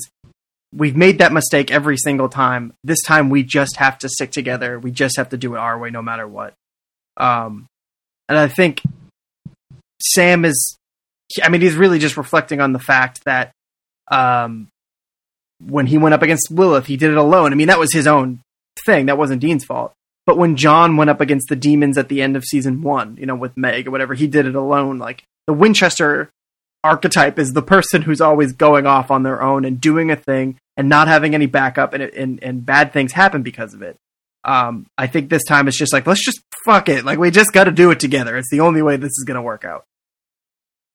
I guess so, yeah. And that does make sense because throughout the beginning of the season, the boys were separating, and that obviously wasn't working out for them. So I can see the argument to be made of, like, whatever we're going to do, we're going to go in there and do it together. Like, whether or not we succeed or lose, we're going to be there together. I guess that does make sense. But boy, sure does seem like a colossally stupid idea. Immediately afterwards, and Sam even makes this comment when Dean notices Joe getting up to go to the refrigerator. He says, "Speaking of colossally stupid ideas," and of course Dean goes up to try to go hit on Joe. I really like this scene. Like, this is some good stuff. Dean goes over and is like, "Hey, it's the last night on Earth," and and she's like, Are you trying to last night on Earth me? Like, are you trying to pitch that? Because this is a callback to season 2 where they kind of had she had a similar thing of, like, all of the hunters that would go in there and play her, the side B of Led Zeppelin 4 or whatever. Yeah. And he says, like, if it is, would it work? And she kind of does this, like, slow tease, ramps up the sexual tension and is like, no, if this is my last night on Earth, I'm going to spend it with something that I call self-respect or dignity, or no, self-respect. Yeah. Which is really good. Like, that's a phenomenal. Good on you, Joe. Now, I don't necessarily, I'm not all for, like, Sam and Dean yucking it up about, like, hey, Dean, you gotta go get some tail over there. But again, a very normal brother moment. It feels like when Sam is, like, speaking of stupid ideas, like, it feels like they've talked about this. Or, like, at least Sam can intuit, like, what Dean's like. I just like when they connect on normal things. And I'm not Sure. I'm not saying that they should be over there yucking it up, talking about Joe, but it just seems like a normal thing for them to I don't know, talk about, I guess. Yeah. Just well, no, think about it. Think about the history with Joe as, back to season 2 when they were going to have this moment, Dean and Joe after they saved her after going through that hotel or whatever. And Sam literally gets up has to leave the bar so that they can talk, right? There's this unresolved sexual tension between, Dean and Joe, and just immediately remarking that's probably a bad idea, dude. That's basically our cousin at this point. You don't want to do that. Ellen is the mom figure that we've literally never had in our lives. This is a really stupid idea. And you're absolutely right. Having the boys connect on something very basic of I understand what you're doing and you shouldn't is really, really strong. That makes me feel like these dudes are bros. And it's not like I understand what you're doing and it's demon blood. It's just you're gonna go hit on that chick and you probably shouldn't. Yeah, it's a normal problem. It's a you shouldn't fuck your cousin problem, not a you shouldn't drink demon blizzy problem. That's just a normal everyday problem. You just shouldn't fuck your cousin. Yeah, definitely. Meanwhile, Bobby wants to do a group photo. Bobby is the historian of the group, I guess you would say. Oh God, I have the sentimental type, I guess. Now it's time to head to Carthage, wherever, right? Well, I want to talk about this photo a little bit because for sure. Bobby the sentimentalist is assembles them all and sets up his old school 35mm camera and is and then Cass says, hey everybody, it's our last night on Earth, and everybody kind of stops and looks at so when the camera snaps, it's everybody looking awkward and sad. It's one of the best pictures of everybody that I've ever seen in my life. I kind of want this on my wall somewhere. It's so good. Yeah, it's really good. And I love that Sam and Dean aren't doing their hunky model faces like they are in every promotional still ever. They look about as normal as two hot guys could look. They just Dean is just making kind of a face. It's not a funny face. It's not a serious face. It's just I'm a dude face. Which adds they're all kind of like that. Nothing is over the top. I wonder how many times I had to take it because it feels like the perfect photo for this group of people. It really feels like it. And I really like Kaz in this episode. We get a strong Kaz moment as they get to Carthage the next day. Sam and Dean go to check out the police department. Cass, who has ridden a car with Ellen and Joe, but then teleports himself out of the car instead of using the door, which is just always a good time. Immediately sees Joe's you ever hear of a doorknob or whatever? And he's just, of course I have. But then he's just not he's dismissive of her, but also he teleported out of the car. Sure, yeah. He immediately sees this entire town is filled with reapers, the kind of gathering of reapers that he only sees in stuff like the biblical flood, right? He only when major disasters go down. Yeah, the last time that this happened, Noah was building his ark. That's it. Yeah. He wanders off and to go try to find out what's going on, and then all we hear is from off screen, hello brother. And then it flashes white. And then we go back to Sam and Dean who are meeting up with Ellen and Joe. So, I thought that this was going to be kind of more protracted than it was when I was watching this originally. But we get some human stuff for a little while. And then we just crash right back in and Castiel is in some angel fire. That's just it. That's just what happened. Yeah. But I don't care because Mark Pellegrino and Misha Collins sniping at each other is extremely my shit. I love this. Yeah. This is some primo angel on angel action here. And Mark Pellegrino or Nick, Satan's or Lucifer's vessel. He doesn't look good. His skin is flaking away. And Castiel calls him out on it. He's what is this vessel? What the hell is wrong with you? It's just, this isn't his true vessel. It's not gonna hold up. He's gonna combust, basically. He's burning his way through this vessel, and I love that Castiel, we know he has this relationship with Dean, but I just like that he's standing up for Sam, but also just the group, where he says, you are not taking Sam Winchester. I'm not going to let you. And it's just a badass Cass moment. He's trapped in this angel fire. He can't get out. I didn't realize I just did Angel Fire, but I did. It's a great hosting service for your website in 2001. More than brothers.angelfire.net. Yeah, also great for keeping Castiel all wrapped up. A couple of things that I want to call attention to before we get to the main part of the conversation is this. First off, this piano music that's happening in the background here. This kind of like tinkling, extremely good. Like that's like it just adds some atmosphere to it.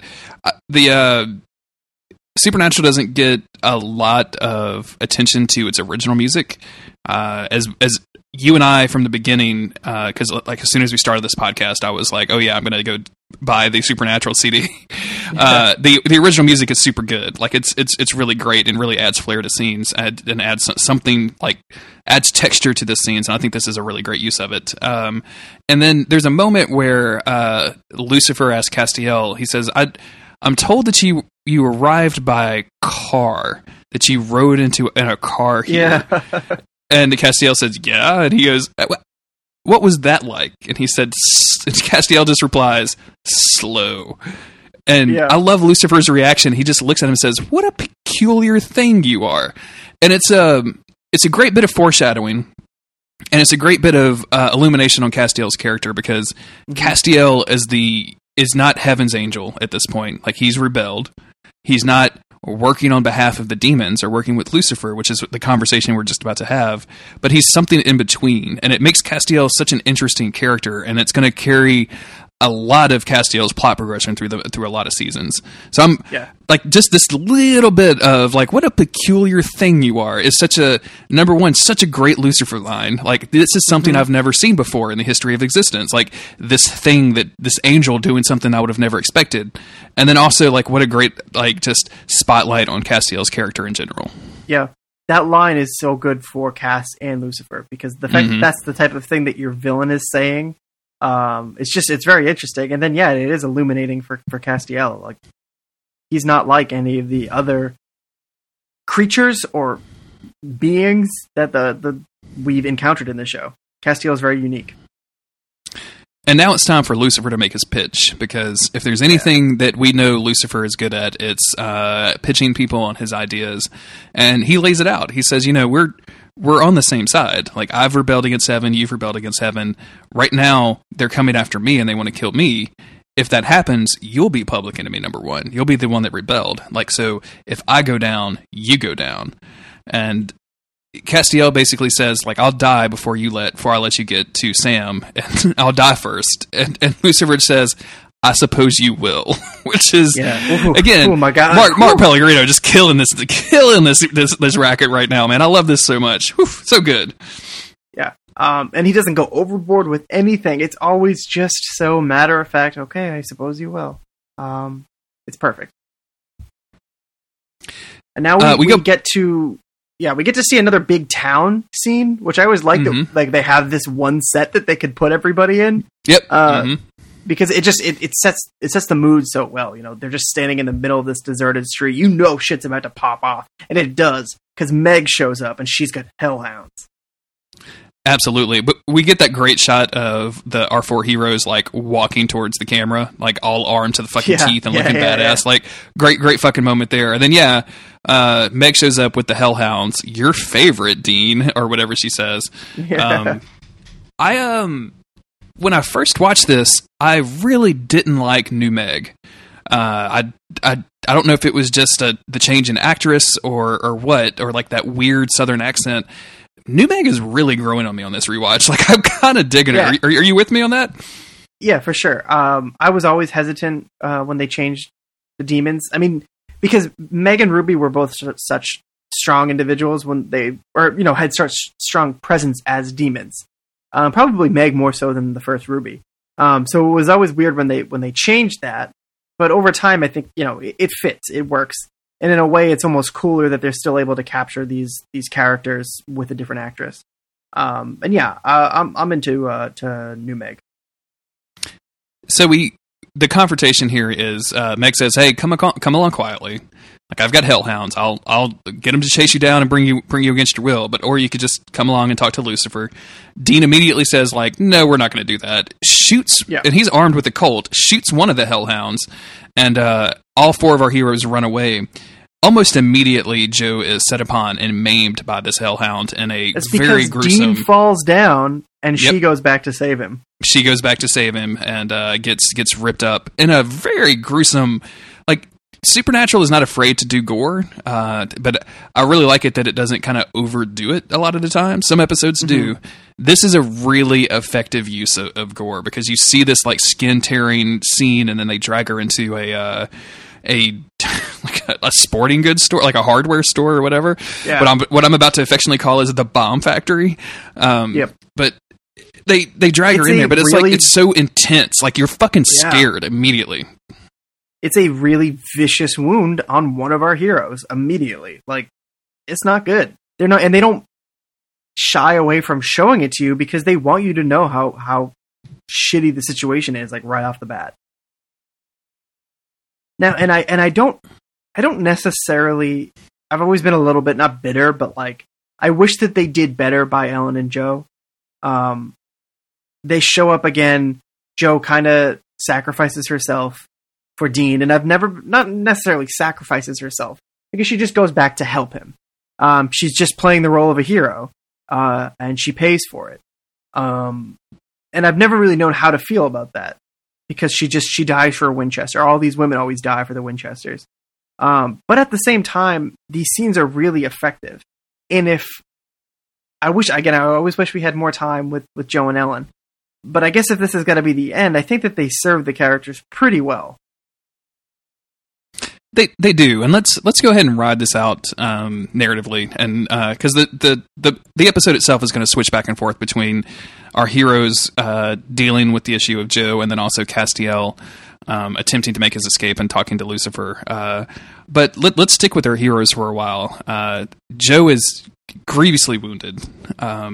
The boys have salted the windows and the doors, and have kind of wrapped some chains around the doors, so they're protected against the hellhounds. But obviously, this is not a situation that can last forever.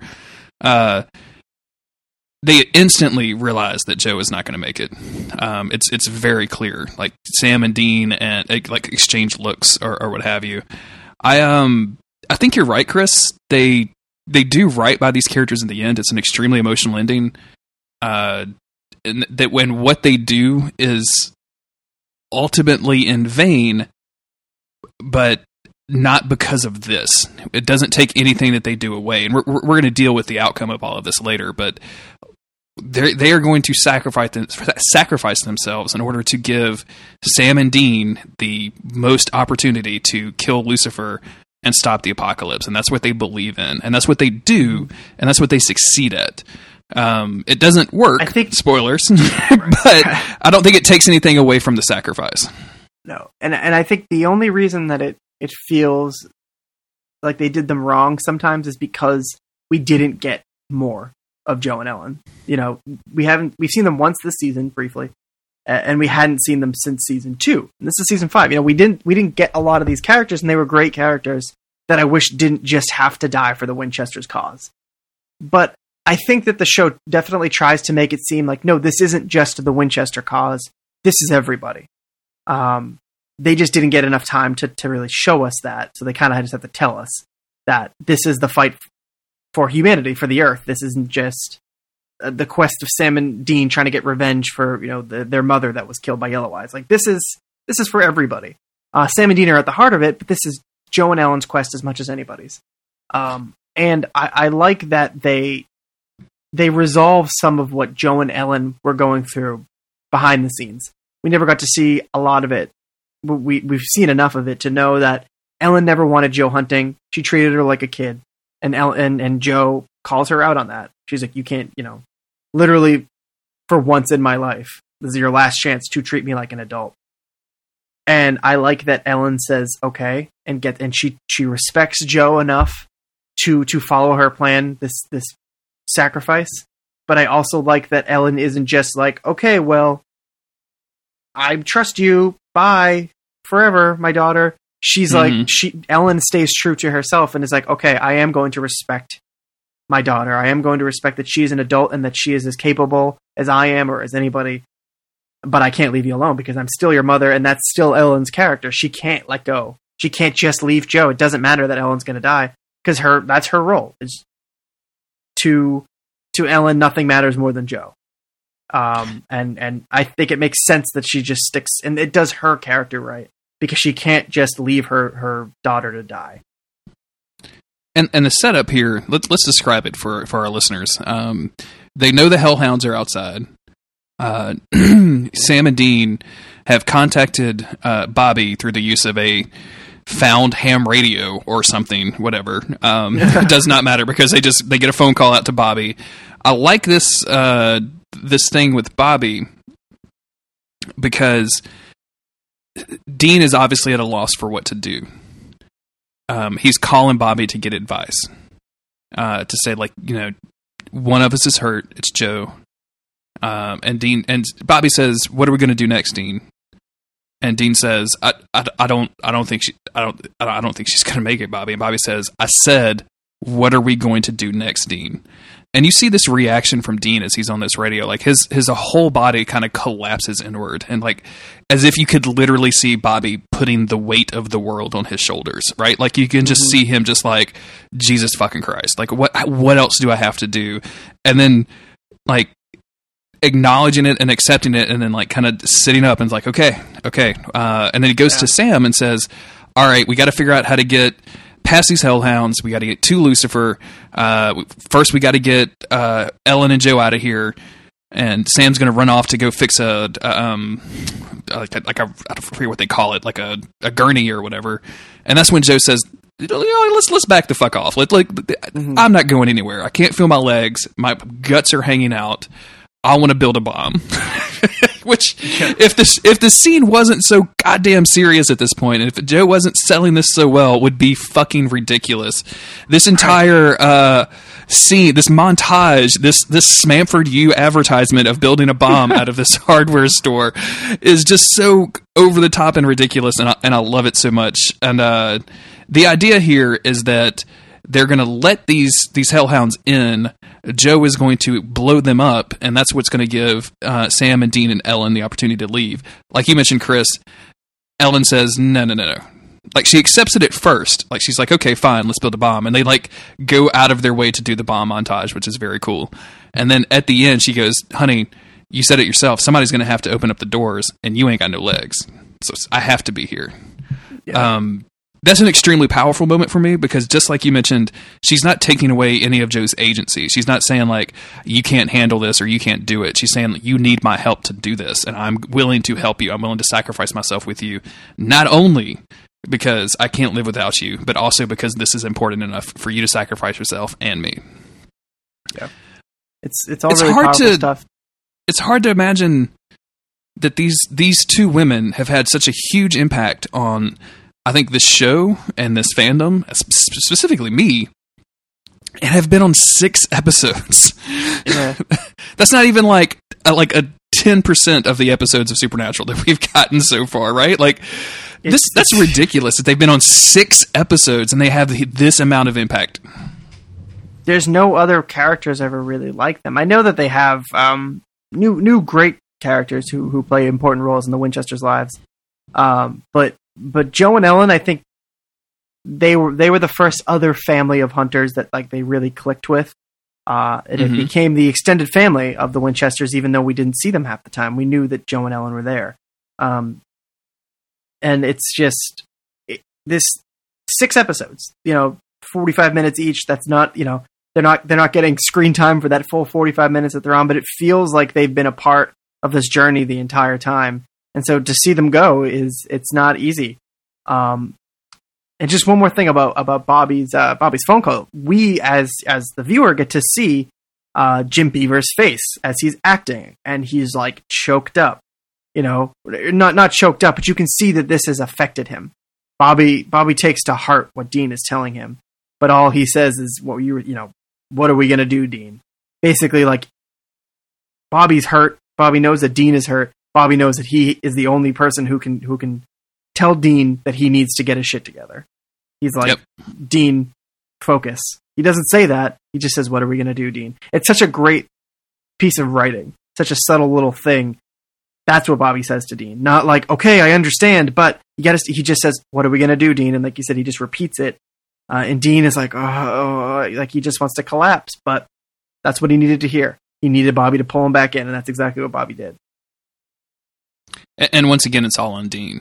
Like, I think that's the thing to take away from this is it doesn't even feel like Sam. Like, it's dangerous for Sam to be here. It's almost certainly going to mean his death. And Sam is there doing the job. Don't get me wrong, but it feels like when the chips are down and they have to make hard decisions about what to do, it's Dean that has to make it. And we're going to see this in a couple of episodes. Not to burn cast, but we're somebody asked him like, why does it have to be you? Like, you have to, and how many people do you have to save before you're done? And he's like, the entire world. I have to save the whole world. And it's because of things like this. Like, he has to make these decisions, and it comes down to him. The boys build this bomb, which is basically buckets filled with salt and iron nails and bottles of propane. Rig it to a doorbell detonator and give it to Joe. They jet. Well, first, I guess we need to talk about Dean and Joe's goodbye, which is extremely sweet. I think, like the kiss on the forehead, the whole thing, like, and like he smooches her on the mouth, which I like. I don't know, man. I've never been like, disemboweled, but I have to think that I would not want to smooch anybody on the mouth. But then again, like, I don't know, like maybe if you're about to die and you haven't been smooched on the mouth in a while, like maybe you do want that. So I have a hard time with this scene because I can see this both ways of being like, I am just trying to like kill a bunch of hellhounds. Please get out of my face with your kisses, and also please kiss me in the face because this is the last sweet human moment I'm going to have before I die. Right. I think that we're supposed to take that of this is just the culmination of everything that went unsaid between them. Even, when she said, self-respect, all that stuff, like, I'm not going to sleep with you, Dean. It was never like that. That was never what their relationship was. But there was something there. There was something that could have been, if their lives had been different, if they had been dealt different cards, they could have maybe had something real there. And Dean knows it and Joe knows it. And it's just the only thing that Dean, I think, knows to do or can even think to do is just say thank you. I'm just gonna give you a little smooch, and that's it.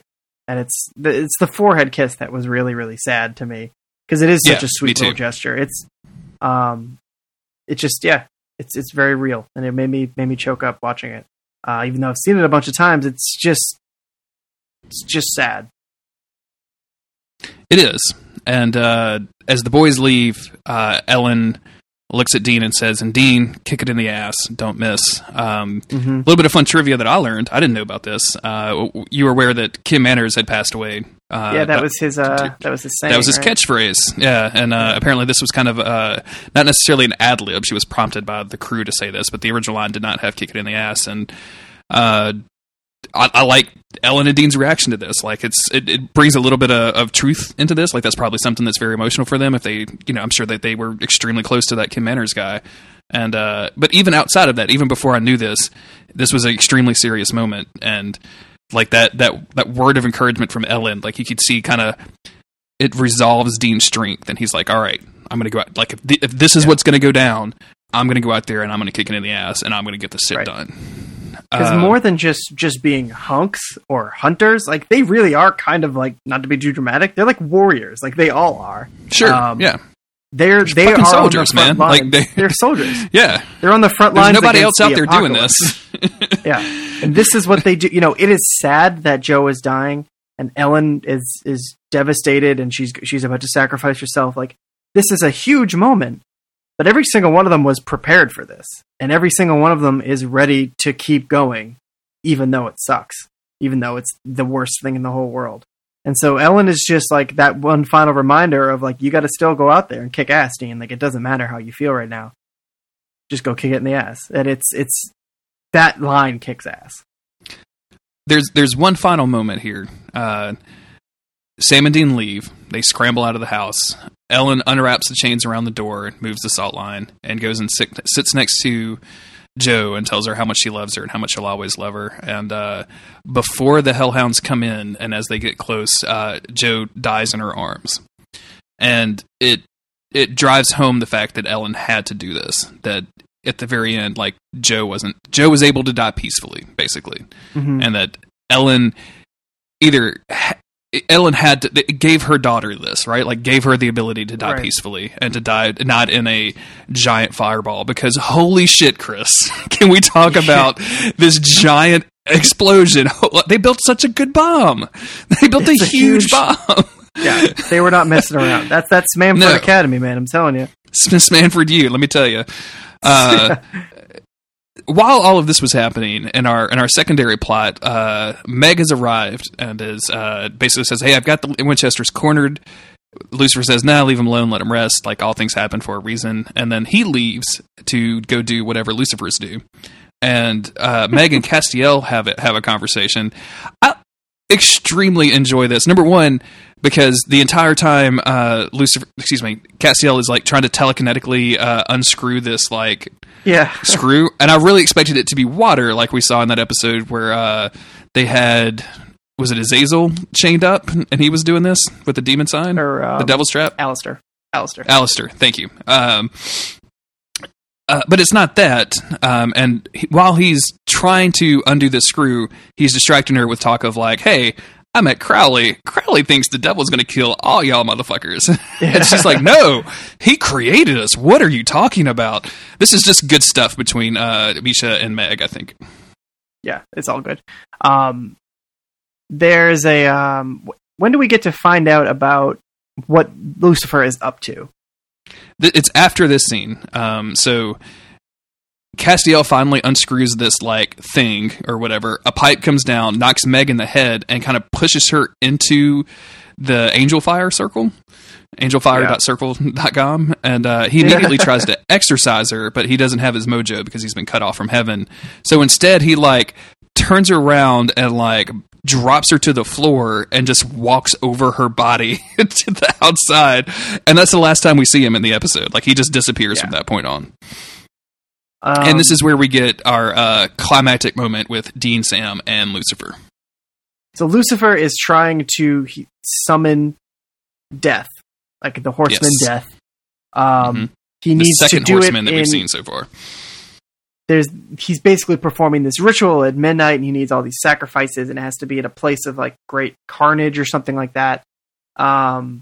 It's a whole big deal.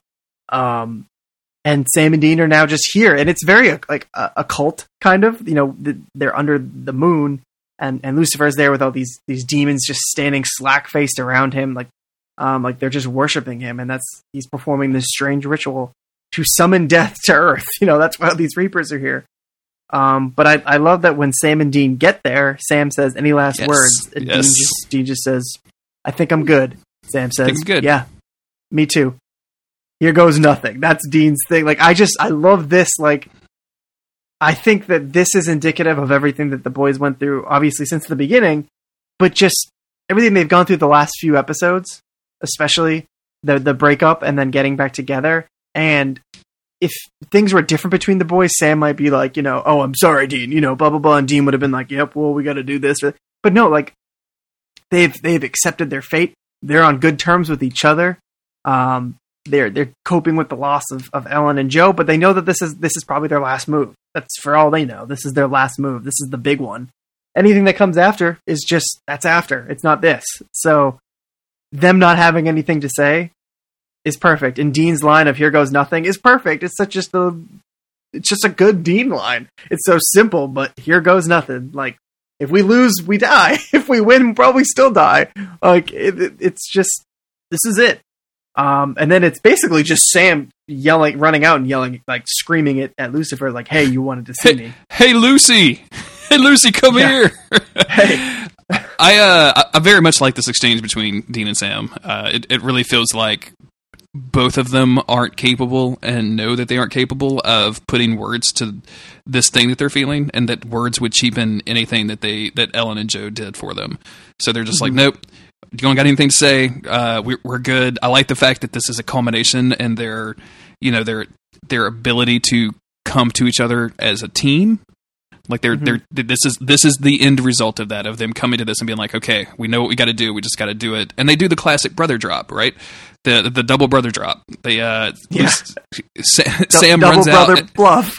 The double brother bluff. Sam runs out and is like, "Hey, Lucy, what's up?" And he's like, "Oh, hey, what's up, Sam? I'm glad you're here." And they go back and forth a little bit, but it's all a distraction because Dean has snuck up on the fucking devil and gotten close enough to put a bullet from the cult in his head. And that's the end of the episode, and that's the end of the season. And Monster of the Week. This has been a great podcast, Chris. Man, I wish there was more to talk about, but I think we're done here. So I'm at JG Greer on Twitter. MonsterofTheWeek.cool if you want to see the past episodes. We're not going to release any more. So Lucifer stands back up and reveals to the boys that he is one of 5 things in creation that the cult cannot kill. I don't know what the other 4 are. I'm guessing death is probably one of them. Probably God. That's got to be another one. Yeah, death, God, Lucifer. I would also say Michael at this point.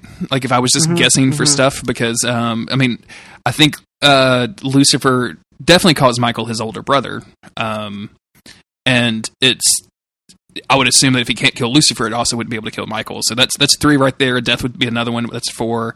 And then, like, I'm sure something will be revealed later that maybe it can't kill. Although they do use some creative words to say in creation, but we're not going to get into any of that. But yeah, he stands right the fuck back up, and I love the moment after Dean shoots him. He falls to the ground, and they like look around like, why isn't anything happening? like they fully expect some pyrotechnics, right? Like they fully expect like the world to end, basically. But it doesn't. He gets up and he flings Dean to the side, and he's like, "Ow, my head." The weird like pentagram scar he has in between his forehead gets healed, and he's like, "Okay, now we can continue to get started." Yeah. They didn't. It just so much was built upon. I'm glad we didn't spend like multiple episodes focused on the cult. They got the cult 45 minutes ago, and now we realize that it failed. You know, they're not wasting any time on this, but it definitely worked for like the season, and I'm glad they did it. But now we know Lucifer is even more powerful than we ever thought. He's more powerful than we ever thought, and it's such a gut punch because the whole season... I'm sorry. I just read, I'm looking at my notes, and Lucifer says to Sam, "You don't need that gun, you know it never hurt you." And Dean says, "Well, I'd hurt you, so suck it." And that's when he shoots him in the head. That's right. Yeah, I forgot about the suck it line. Yeah, that's really good. Okay. I forgot what I was about to say. Lucifer is asking Sam to say yes in such a casual way. He's like, "I don't suppose you're just gonna say yes, right?" And I like this little detail. He's like, because if you don't say it now, I'm pretty sure you're going to say it in 6 months in Detroit, like kind of alluding to that episode, the end, where we saw Dean go to the future. Yeah. And of course, we know Sam had agreed to that in Detroit 6 months after, whatever. And Lucifer kind of lays out like what has been happening. So he's killed everybody in this town except every able-bodied man in order to basically sacrifice them all to summon death, and he is going to do a ritual to kill the rest of them. Sam is getting really angry. He's like, "I'm going to work to destroy you. I'm going to end you." And Lucifer says, "Yeah, keep stoking that fire in your belly, that rage. Like I'm going to need that. I'm going to need that when I take you over. When you say yes, I'm going to need that power." And that's scary. That Lucifer is so calm about this ultimate ending that he has in mind is kind of frightening. Yeah, and he kind of, after revealing what he's done to these people, he says to Sam, "You of all people should understand. Like, I had no choice." And this is, I mean, remember when Sam like drained that chick and drank her? Like, that was kind of bad. He's just poking at Sam's weakness, at all the shit, or all the weakness that made him do all of that awful stuff. You of all people should understand. And he starts kind of drawing the parallels again. You know, my brother betrayed me. I knew what I had to do. My older brother betrayed me. Yeah. He wouldn't help me. You know, he called me a freak, a monster. Literally quoting what Dean said to Sam. Like he's getting inside Sam's head here. he beat he's me pulling down. those strings. I went to him for help, and he beat me down. Like, that's such a powerful image, and it's something that we've seen between Sam and Dean so many times. And you know that's got to be fucking with Sam. Like, you just know it is. Even if he's trying to hold strong in the face of this angel, you know it's just messing with him, because it's exactly the same thing. And he's been having to deal with this. And for as much as Sam and Dean have come together in season 5, like, there's still some emotions under the surface that they probably should like have out at some point. Like, they should probably have some conversations. Yeah, it's not looking good for Sam, but I think that this is the time that around the time that Castiel, we see Castiel getting out of the circle, all the stuff with Meg. Yeah. I kind of put that earlier. Sorry about that. I was trying to. That's fine. But yeah, we see all of that. And I guess that makes sense for this to happen now, where Castiel can't save them, right? Like, this is kind of after stuff. But Lucifer starts this ritual, and he starts chanting. And I'm going to go ahead and say that this chanting is like the worst thing on this episode. I don't know if it's Mark Pellegrino. I don't know if it's like the lines that they gave him, but it sounds so like Scooby-Doo that I can't even. It doesn't even sound like Scooby-Doo. It sounds like Puppeteer 6, like, is what it sounds like a straight to cable sequel to the Puppeteer movies. It was like it just sounds so bad. I don't have anything in my notes about it. I have no like recollection of it. I was probably just completely tuning it out. It's really low and deep, like like it's that kind of stuff, and it's extremely like C-3PO when he's doing voices to the Ewoks, like sure, yeah, the ridiculous impression. What I do like, though, is after he does all of this weird chanting, we start seeing the lights go out in the demons as they are being sacrificed one by one, and that's a really cool effect. Like that they're just dropping, and you kind of see that their soul is dying and going away. And Lucifer turns around and says, "Oh, hello, death," and that's terrifying. Like, that's super spooky and scary. And yeah, that we go from there back to Bobby's house. And on the news is these news reports about all of these horrendous catastrophes happening around Carthage, like hurricanes, tornadoes, earthquakes, volcanoes. Like, fucking somebody hit the SimCity city, like destroy city button, and just like brought Godzilla all up into that shit. Like, it's not great. And Sam and Dean and Bobby are standing there holding the photo that they took before they all went out, and Bobby tosses it in the fire.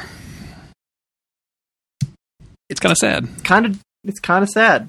It's kind of, I'm not totally sure why Bobby did that, but it's a sad move. It's like all of that was for nothing because we couldn't kill Lucifer and they died, and like, it's just a defeated move, I guess. When I originally watched this, I thought, and I thought again when I was watching it this time, that like, I don't want to remember them on that night. Like, I want to remember them for who they were before this. I was just, again, your boy Jeremy, he loves to get some of that Wikipedia trivia out. And, somebody wrote in this Wikipedia article, many viewers express puzzlement as to why Bobby burned the picture at the end of the episode. It's likely due to the hunters' tradition of cremating their dead. Because Ellen and Joan's bodies were destroyed in the explosion, the picture served as proxy. Which tells me that this dude has no idea, whoever wrote this, has no idea what an explosion is, because it's mostly fire. Like, I guarantee you their bodies were cremated in this giant explosion that the boys rigged. But, you can believe whatever you want to about the photo, I guess. I don't care. So yeah, that's okay. All right. So, I guess just to kind of to sum us up, like that's the end of the episode. That's it, and it's a kind of a bummer of a note. I really, really enjoyed these two episodes. It's weird that they're back to back. It's weird that we're covering them on the same episode of the podcast. Yeah, they both have weirdly have the same amount of heart to them. Absolutely, yeah.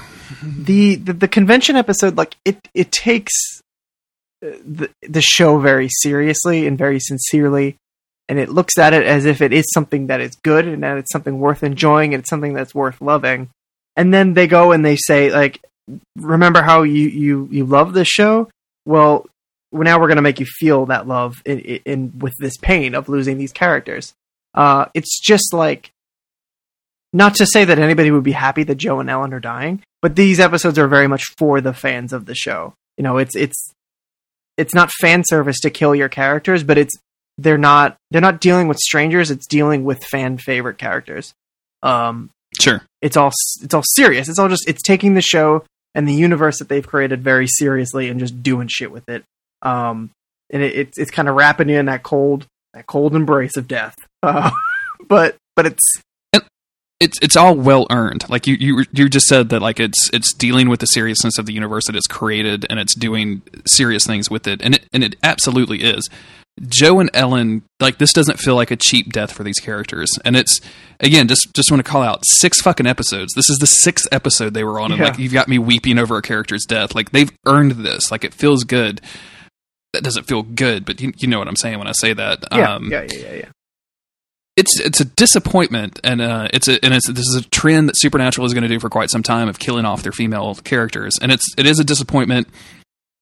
I want to see more women in media. I want to see, more women actresses. I want to see more women do everything.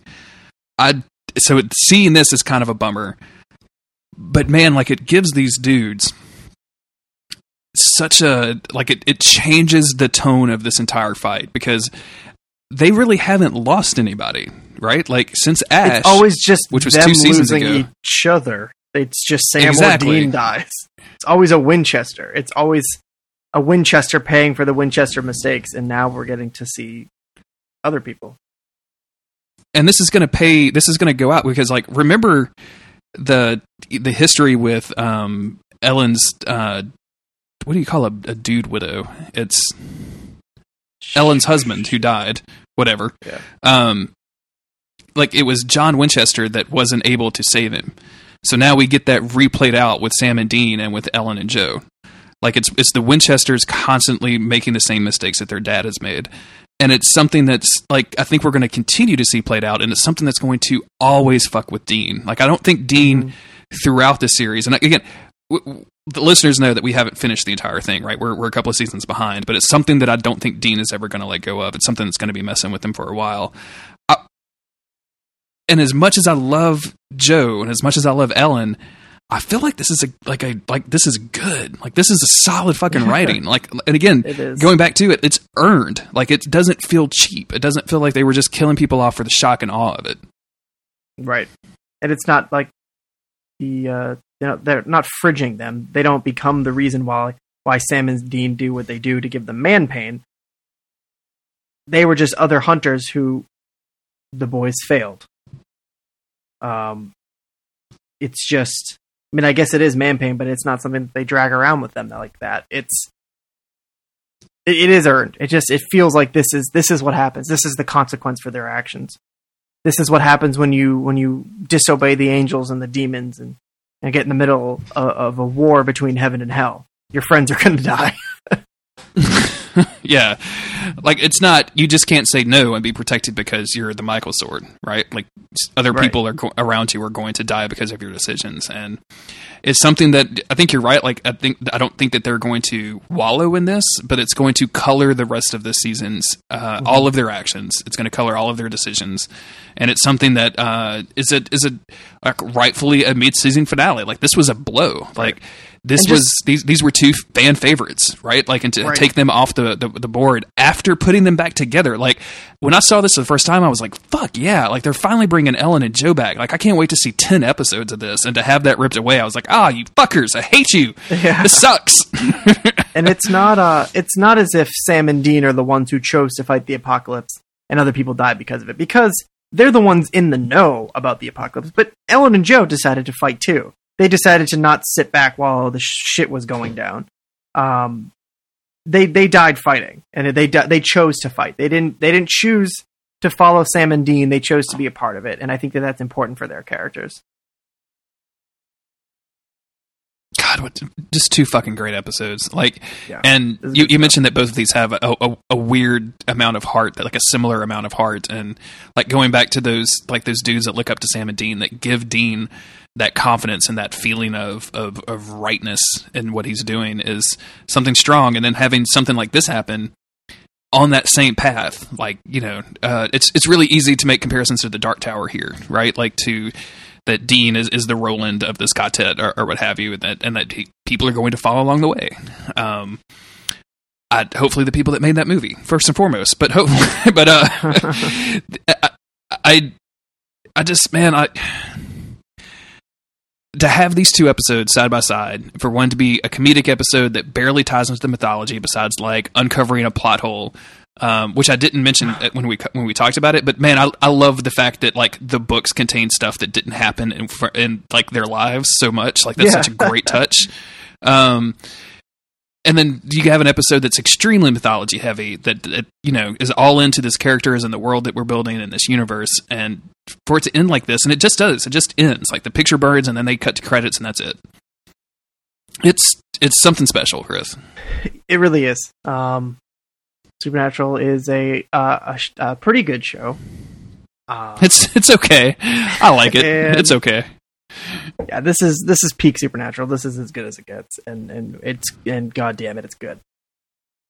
It's great. I think that's it. Do you have anything we want to say? Do you have any finishing lines? I think we about covered it. Well, let's get out of here. It's late o'clock at night, and we need to go to bed. We need to rest our heads on some pillows so that we can go to sleep. Listeners, thank you so much for listening. We really appreciate it. It means a lot to us. If you want to support the show, just listening is fine. We love you. You know, let us know if you like the show. Let us know if you have questions. Let us know if you have things you want us to talk about. I'll save them and I'll keep them on a document. And at our feedback episodes, we'll talk about it. If you want to support the show directly, leaving iTunes reviews, telling your friends, or actually maybe donating some cash and letting us unlock some goals so that we can do more stuff at patreon.com/monster of the week would be extremely awesome. You can find the podcast on Twitter at MOTWcast. monsteroftheweek.cool has all of the links for that. Chris, where are you at on Twitter? I'm at Local Bones on Twitter. Yeah, you are. Yes, you are. You're always there. I'm at JG Greer. You can find all of our other podcasts and stuff that we do on those Twitter sites. Thank you for listening, and we'll see you next week with another 2 excellent episodes of Supernatural.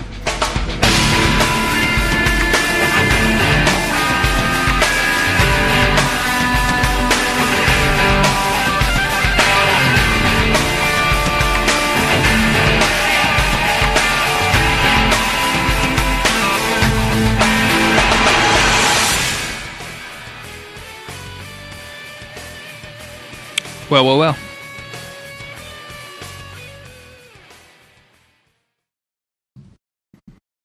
Oh no, your mic is not responding. What are we going to do? I bet I could just record this entire podcast with what I think that you would say about the episodes. That sounds like it'd be a good time. Yep, I agree. Strong opinion about Dean in there, right there. Specifically in regards to Sam and his emotions about his family. I think that's a really good point. Oh, yeah. Wow. Yeah. I've not really heard anything that insightful about Supernatural before. Not even on this podcast. Like, this is really good. Where are you getting this information from? Fucker. Can you hear me? Hey, Chris. What's up? All I fucking did was mute it and unmute it. Yeah. I know. That's why I said fix your mic. What the fuck? I was just going to pretend to do the podcast without you, so I was just responding. I heard you. I know. Really good points. I have my headphones in. Do you? All right. I could hear you. I just couldn't speak because Discord was being lame. So I got a new what's it called? Pop filter. Ooh. It's one of those like little condom ones go over the top. Yeah. So it just makes me want to like be all like ASMR J. Just don't be taking my outtake bits. Look, I don't talk about The Witcher. You don't do ASMR. I think this is a good trade-off.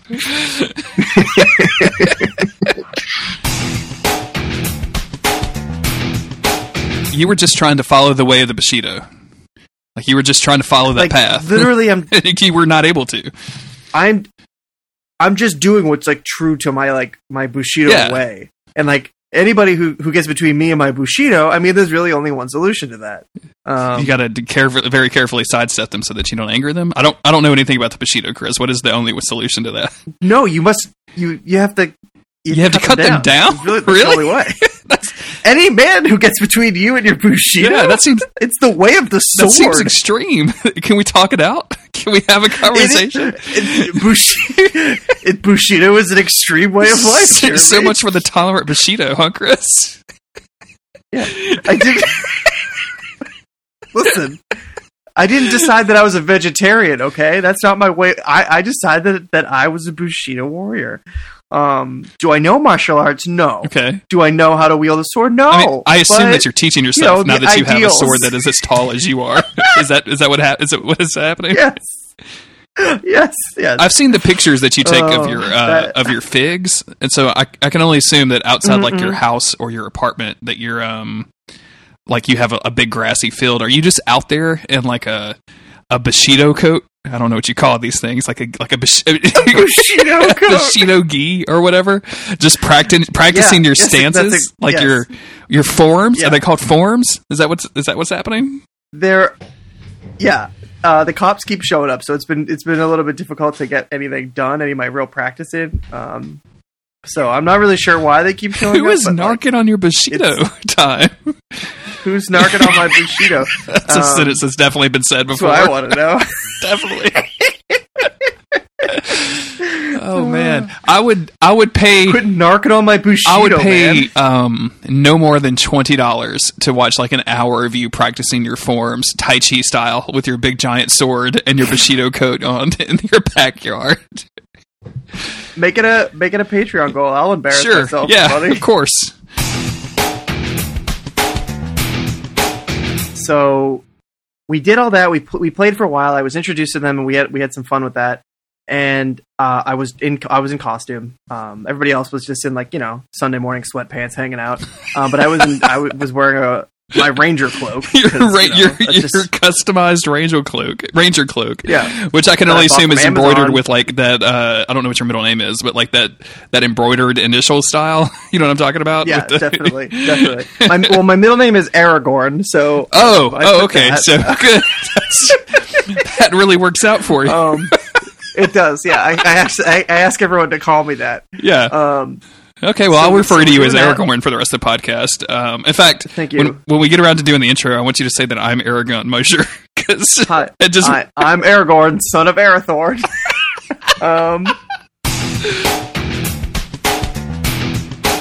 It's something having to do with like the Underdark, where like I don't know if you know anything about Forgotten Realms. a lot. Where all like the actually, dark- I only know two things about them. Do you want to guess what they are? Are they forgotten? Uh huh. And their realms. Yep. Bingo. You nailed it. Good job. Not only was she like full on like cold symptoms all weekend, but her horse was also in Baton Rouge, like in danger of dying. So Jesus. Is there a resolution? Horse is fine. I can show you a really bloody picture of the horse if you'd like to. It's intense. I don't want to see that. Okay, cool. Then I won't send that to you. Don't worry about it. Especially not Thank like you. by surprise or anything. She sent me. This wasn't, but it didn't happen this weekend. Like this, the horse injured her like leg, and it's led to all of these problems. But several weeks ago, she sent me a picture, and it was like pretty gruesome. And she was like, "Hey, do you think this is too bad for Twitter?" And I was like, "Yeah, absolutely, it's too bad for Twitter. Please don't do that." But I have a Mac, and like I have that text message. I have like messages on my Mac, right? So I can just like for my laptop, like text message people or whatever. So like a day goes by, and I wake up at 6:00 in the morning, and I'm like, I'm gonna get my cup of coffee. I'm gonna sit down in front of my computer. I'm gonna open it up. I'm gonna edit a podcast, and oh my god, that's a bloody horse leg. Oh my god, oh my god! Like it was the first thing that I saw that morning, and it was not good. I didn't dig it. Fuck my head. What's the matter? I don't know. I keep getting this weird like twitch right in my forehead. It's been happening for like 3 hours now. That's not good. Have you had a lot of caffeine today? I don't think more than normal. When's the last time you masturbated? I'm just gonna weird it WebMD you for a little while. I don't think it's been recent enough to affect my head. Okay, well, I mean, you never know. Like, sometimes you gotta let the poison out, Chris. I don't know.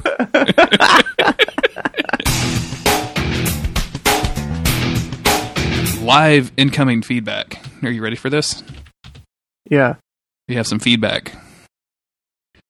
Our friend Sneasel, Artemis5001 on Twitter, was reading the IMDb recap on the eps you covered in Friday's Monster of the Week. Synopsis of Fallen Idols has, quote, Sam stares down, wax Abraham Lincoln. Both have perfect skin. What? That's very good. Oh, why is this happening to my head? You still feeling bad, bro? I can feel it. It's like the vein. It's twitching. I could feel the twitch. I hate that. Like, my eye does that every once in a while, and I just cannot stand it. That's exactly what this feels like. Exactly what this feels like when it's in my head and there's like pressure when it happens. I hope I'm not having an aneurysm. I'm probably not. You're definitely not. You're definitely not. Just trust WebMD over here. Yeah. Or Jeremy WebMD. Or as I like to call it, webjg.com. Just go to webjg.com to figure out all of your symptoms. You know what, Internet? Did I call you before? Just go ahead and text me whatever medical problems you're having, and I'll let you know what you need to do about them. It's probably masturbate. It's either masturbate or go see a real doctor. It's one of the two answers. Or, in some rare cases, hey, masturbate and then go see a doctor. Wash your hands and then go see a doctor. Wash your hands and then go see the doctor. Don't tell him or her. Yeah, unless they ask. Like, I feel like you can leave unless all of your... Ask, unless it's pertinent. Unless they find it pertinent, not you. Yeah, it's up to them. It's definitely up to them. Actually, you know what? Just don't talk about masturbating. Unless you're WebMJ, or unless you're a PhD. Those are the two. Or you know what? Just right. Maybe do it after. Now that you think of it, yeah. Just wait till you get home from the doctor. Wait till after this podcast. Like this is probably going to be in the outtakes, so you've probably got like 4 or 5 minutes left of the episode. So just wait, and then like after you're done, call the doctor and see if you can schedule an appointment. I think that's the best thing to do. Yeah. You probably got something you need to have looked at anyway. What? So you can't think of it now. You know what? I was just about to say don't masturbate to this podcast, but I think you covered it by saying you probably have something that needs to be looked at. Yeah. Okay. Great. I'm glad that we've got that cleared up. Sure. Let's do a podcast. I'm Jeremy Greer. I'm Aragorn, son of Arathorn. And this is Monster of the Week, a creepy but necessary podcast where me and Arathorn I will reclaim the throne of Gondor. Every episode of the TV show Supernatural. Wait, okay. I'll do a real one now. Oh, really? You want to, okay, we can redo it. Oh shit. Hold on for a second.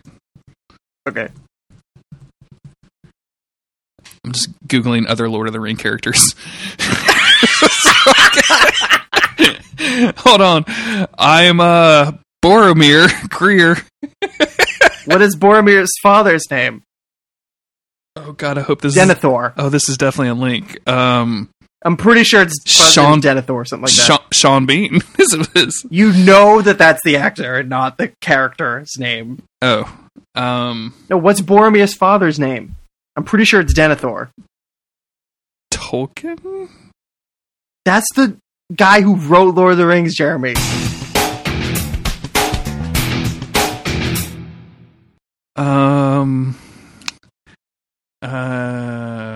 Born to the Third Age to Denethor II and thank you. Fingulus, daughter of Adrahil of Dol Amroth. Younger brother all moms Farbir in Lord of the Rings are dead. Was born. Yeah, no moms. There's no moms in Lord of the Rings. I never thought about. Is that true? Are there no moms in Lord of the Rings? Name one mom. Can't do it. I mean, I can't even name one Sean Bean. So, like, naming one mom is going to be pretty hard for me. I know that Samwise Gamgee gets married at the end of the movies and has kids. to what's her name, Daisy. It's not Daisy. It's Rosie. He gets married to Rosie, whatever, Hopscotch, from fucking Bag End, and they have kids. So that's one mom, but that's after, after the War of the Ring. Oh wait. I'm reading. There was a short piece. Oh no, Sacrifice. So this chick is dead too. Never mind. Okay, that checks out. There's apparently a short story about Gilrian, Aragorn's mother.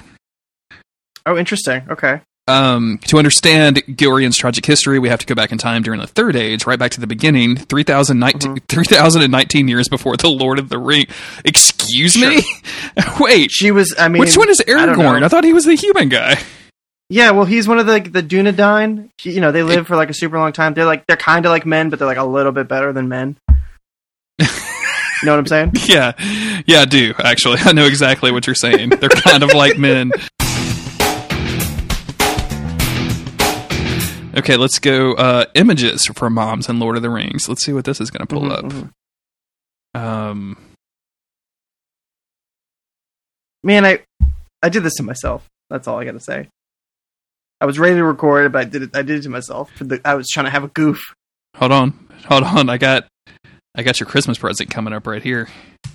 Oh, sick. For little Chris. I don't know if little Chris is on the way yet. I'm assuming so. But if you need something for little Chris. Jesus, stop it. If you need something for wee Chris. Oh my god, my mom's a witch. And my dad's a muggle. That makes me the half-blood princess. This is awful. Get it out of my face. I love it. Oh, wait. Oh, no, Chris. Man, why are all these nerds buying their kids shitty clothing? I'm going to have to go back and put like all of these in the show notes. My mom's a nerd, and one day she will teach me all about the One Ring, the boy who lived in the ways of the Force. I need to go and throw up. You need because the font choice for all of those. Yeah, it's not great. There's not a lot of great images if you Google moms and Lord of the Rings. So that's because there's there's no moms, none. I mean, there's like 2 female characters, and maybe they go on to have children. I bet Tolkien wrote that down, but what is Liv Tyler's deal? I'm assuming that Lord of the Rings takes place before the trilogy of Aerosmith movies that she was in with Alicia Silverstone. Yeah. Is that accurate? Yeah. Or does she leave? Because I know she was kind of a rebel in those 3 videos. But does she rebel against her dad and then go live with the elves in Lord of the Rings? Well, so that's it's kind of like an alternate history because Arwen chooses to stay. She doesn't go onto the white ships to sail to Valinor to live forever with the elves. That's the Aerosmith timeline is the one where she does go with the elves to wherever they're going, Valinor. And that's when she has her rebellious thing with Steven Tyler, and it's the whole thing. Okay. But also, I think it's interesting. We're talking about moms in Lord of the Ring, and Liv Tyler's mom in either Lord of the Rings or the Aerosmith trilogy of videos it does not appear. Is that accurate? I feel that's accurate. I don't think I've ever seen Arwen's mom. I've seen Arwen's dad, Elrond. That guy's got like forehead for days. He's got a lot of... Is that that's Agent whatever from the Matrix, right? Agent. I can't remember, 49 or something. Smith? Agent Smith. No, Agent Smith sounds good. Yeah, that sounds right. Yeah, I saw The Matrix when I was like 12, and I've never seen it again. So, The Matrix is probably the movie that I've seen the most in the theater. Oh, interesting. I saw it like I don't know 8 or 9 times. Oh wow! It just hit at the right time for me, man. Like I'm not gonna lie, for sure. No, like for sure. I was 18 in 1998, right? Like I was. That was just the right time for that movie to hit me. Yeah, and you're like, "Yo, fuck me up, Keanu." Yeah, please, come on. I am ready for this alternate reality of techno and Rage Against the Machine that you were presenting to me. And yo, Trinity, what a dope name! Yeah, Trinity. I'm ready for the new millennium, Keanu. Take me there. Maybe I should search for Lord of the Rings moms. All right, we need to do this podcast. I'm not going to spoil it, but one of the episodes that we're going to cover today has some really great Lord of the Rings trivia at the end that I am excited to read to you. I was gonna leave that as a little surprise, but since we're here now, I thought I'd kind of just you know, put a little bait on that hook. What? All right, let's do this. I'm Jeremy Greer. I'm Chris, and this is Monster of the Week, a creepy but necessary podcast about the TV show Supernatural, where we cover all the episodes of the said show. Of what show? What show we're doing? Supernatural. Okay. Of CW's The Supernatural. Sure. Okay, let's do this. Bobby is the historian of the group, I guess you would say. Oh God, I have the hiccups. I'm gonna need to take a break. I got the hiccups and I can't. It's cool. I hate that. Just take some deep breaths. I guess you're a grown man. You could probably figure out how to get rid of your hiccups on your own. You don't need me to tell you. But just keep that steady breathing. That's what I always do. That's what I always tell Jess when she gets the hiccups. Just keep breathing normally. Just listen to the sound of my voice until you get so angry that your hiccups go away.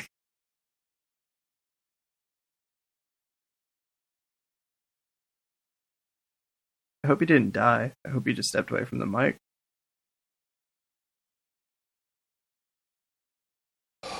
Who's gonna edit the podcast if I lose you? Okay, I think I'm good. I don't take deep breaths. I hold my breath and count to 500 by fives. That's my trick on hiccups. 500 by fives. That's so complicated. That's probably why it works, huh? Yeah, but you try. The goal is to go as fast as possible, so it's not actual seconds. You're like because you just want to give your brain something to work on while you're holding your breath. So. Yeah. I remember a trick that somebody did in middle school to me. Like it was like a teacher was like, "When was the last time you saw a white horse?" Swirlies don't cure hiccups, Chris. No, it was a teacher. No. No, she asked me when the last time I saw a white horse was, and I was like, "What the fuck are you talking about?" And I was just like thinking about it for a while. I was like, "I don't know," and then I just didn't have hiccups anymore because I had been thinking about it for so long. So she asked you to find her heroin, and then you got so confused that you didn't have the hiccups anymore. She said, "Chris, when was the last time you got your rocks off?" And I said, When's the last time you chased that dragon?" And I said, "That's not an innuendo for drug use, is it?"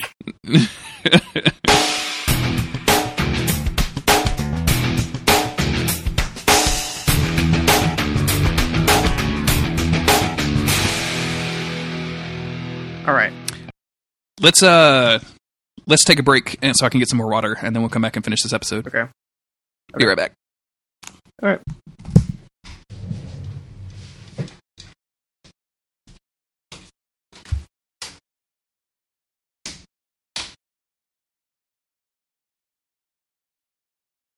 The thing about Boromir, son of Denethor, Steward of Gondor, is that obviously you guys know this, that in the theatrical cut of Lord of the Rings, I feel like Boromir doesn't get quite as much of a chance to redeem himself. We don't get any of his scenes later on in Return of the King. But Boromir was man. Aragorn is of the Dunedain or Dunedain. I don't really know how to pronounce it because it's fancy, like kind of elf talk. So it's a little bit, it's tricky for me. But he's got the blood of kings. Aragorn is an exceptional man. He's better than all of us. I give hope to men, keep them for myself. It's one of his quotes. But Boromir, he is what it means to be man, and he tries really hard and he fails. He's seduced by the ring. It's not easy, and he pays for it, and he redeems himself. But I feel like Boromir gets a bad rap because he tried to take the ring from Frodo. But like, who among us can say that they wouldn't do the same thing? We don't have the stout heart of a dwarf, Gimli, or the wisdom of the elves like Legolas. Or again, just like the kindness and the grace of Aragorn. We are blessed with those things. So I just think that you guys need to give Boromir another shake, and Sam Winchester.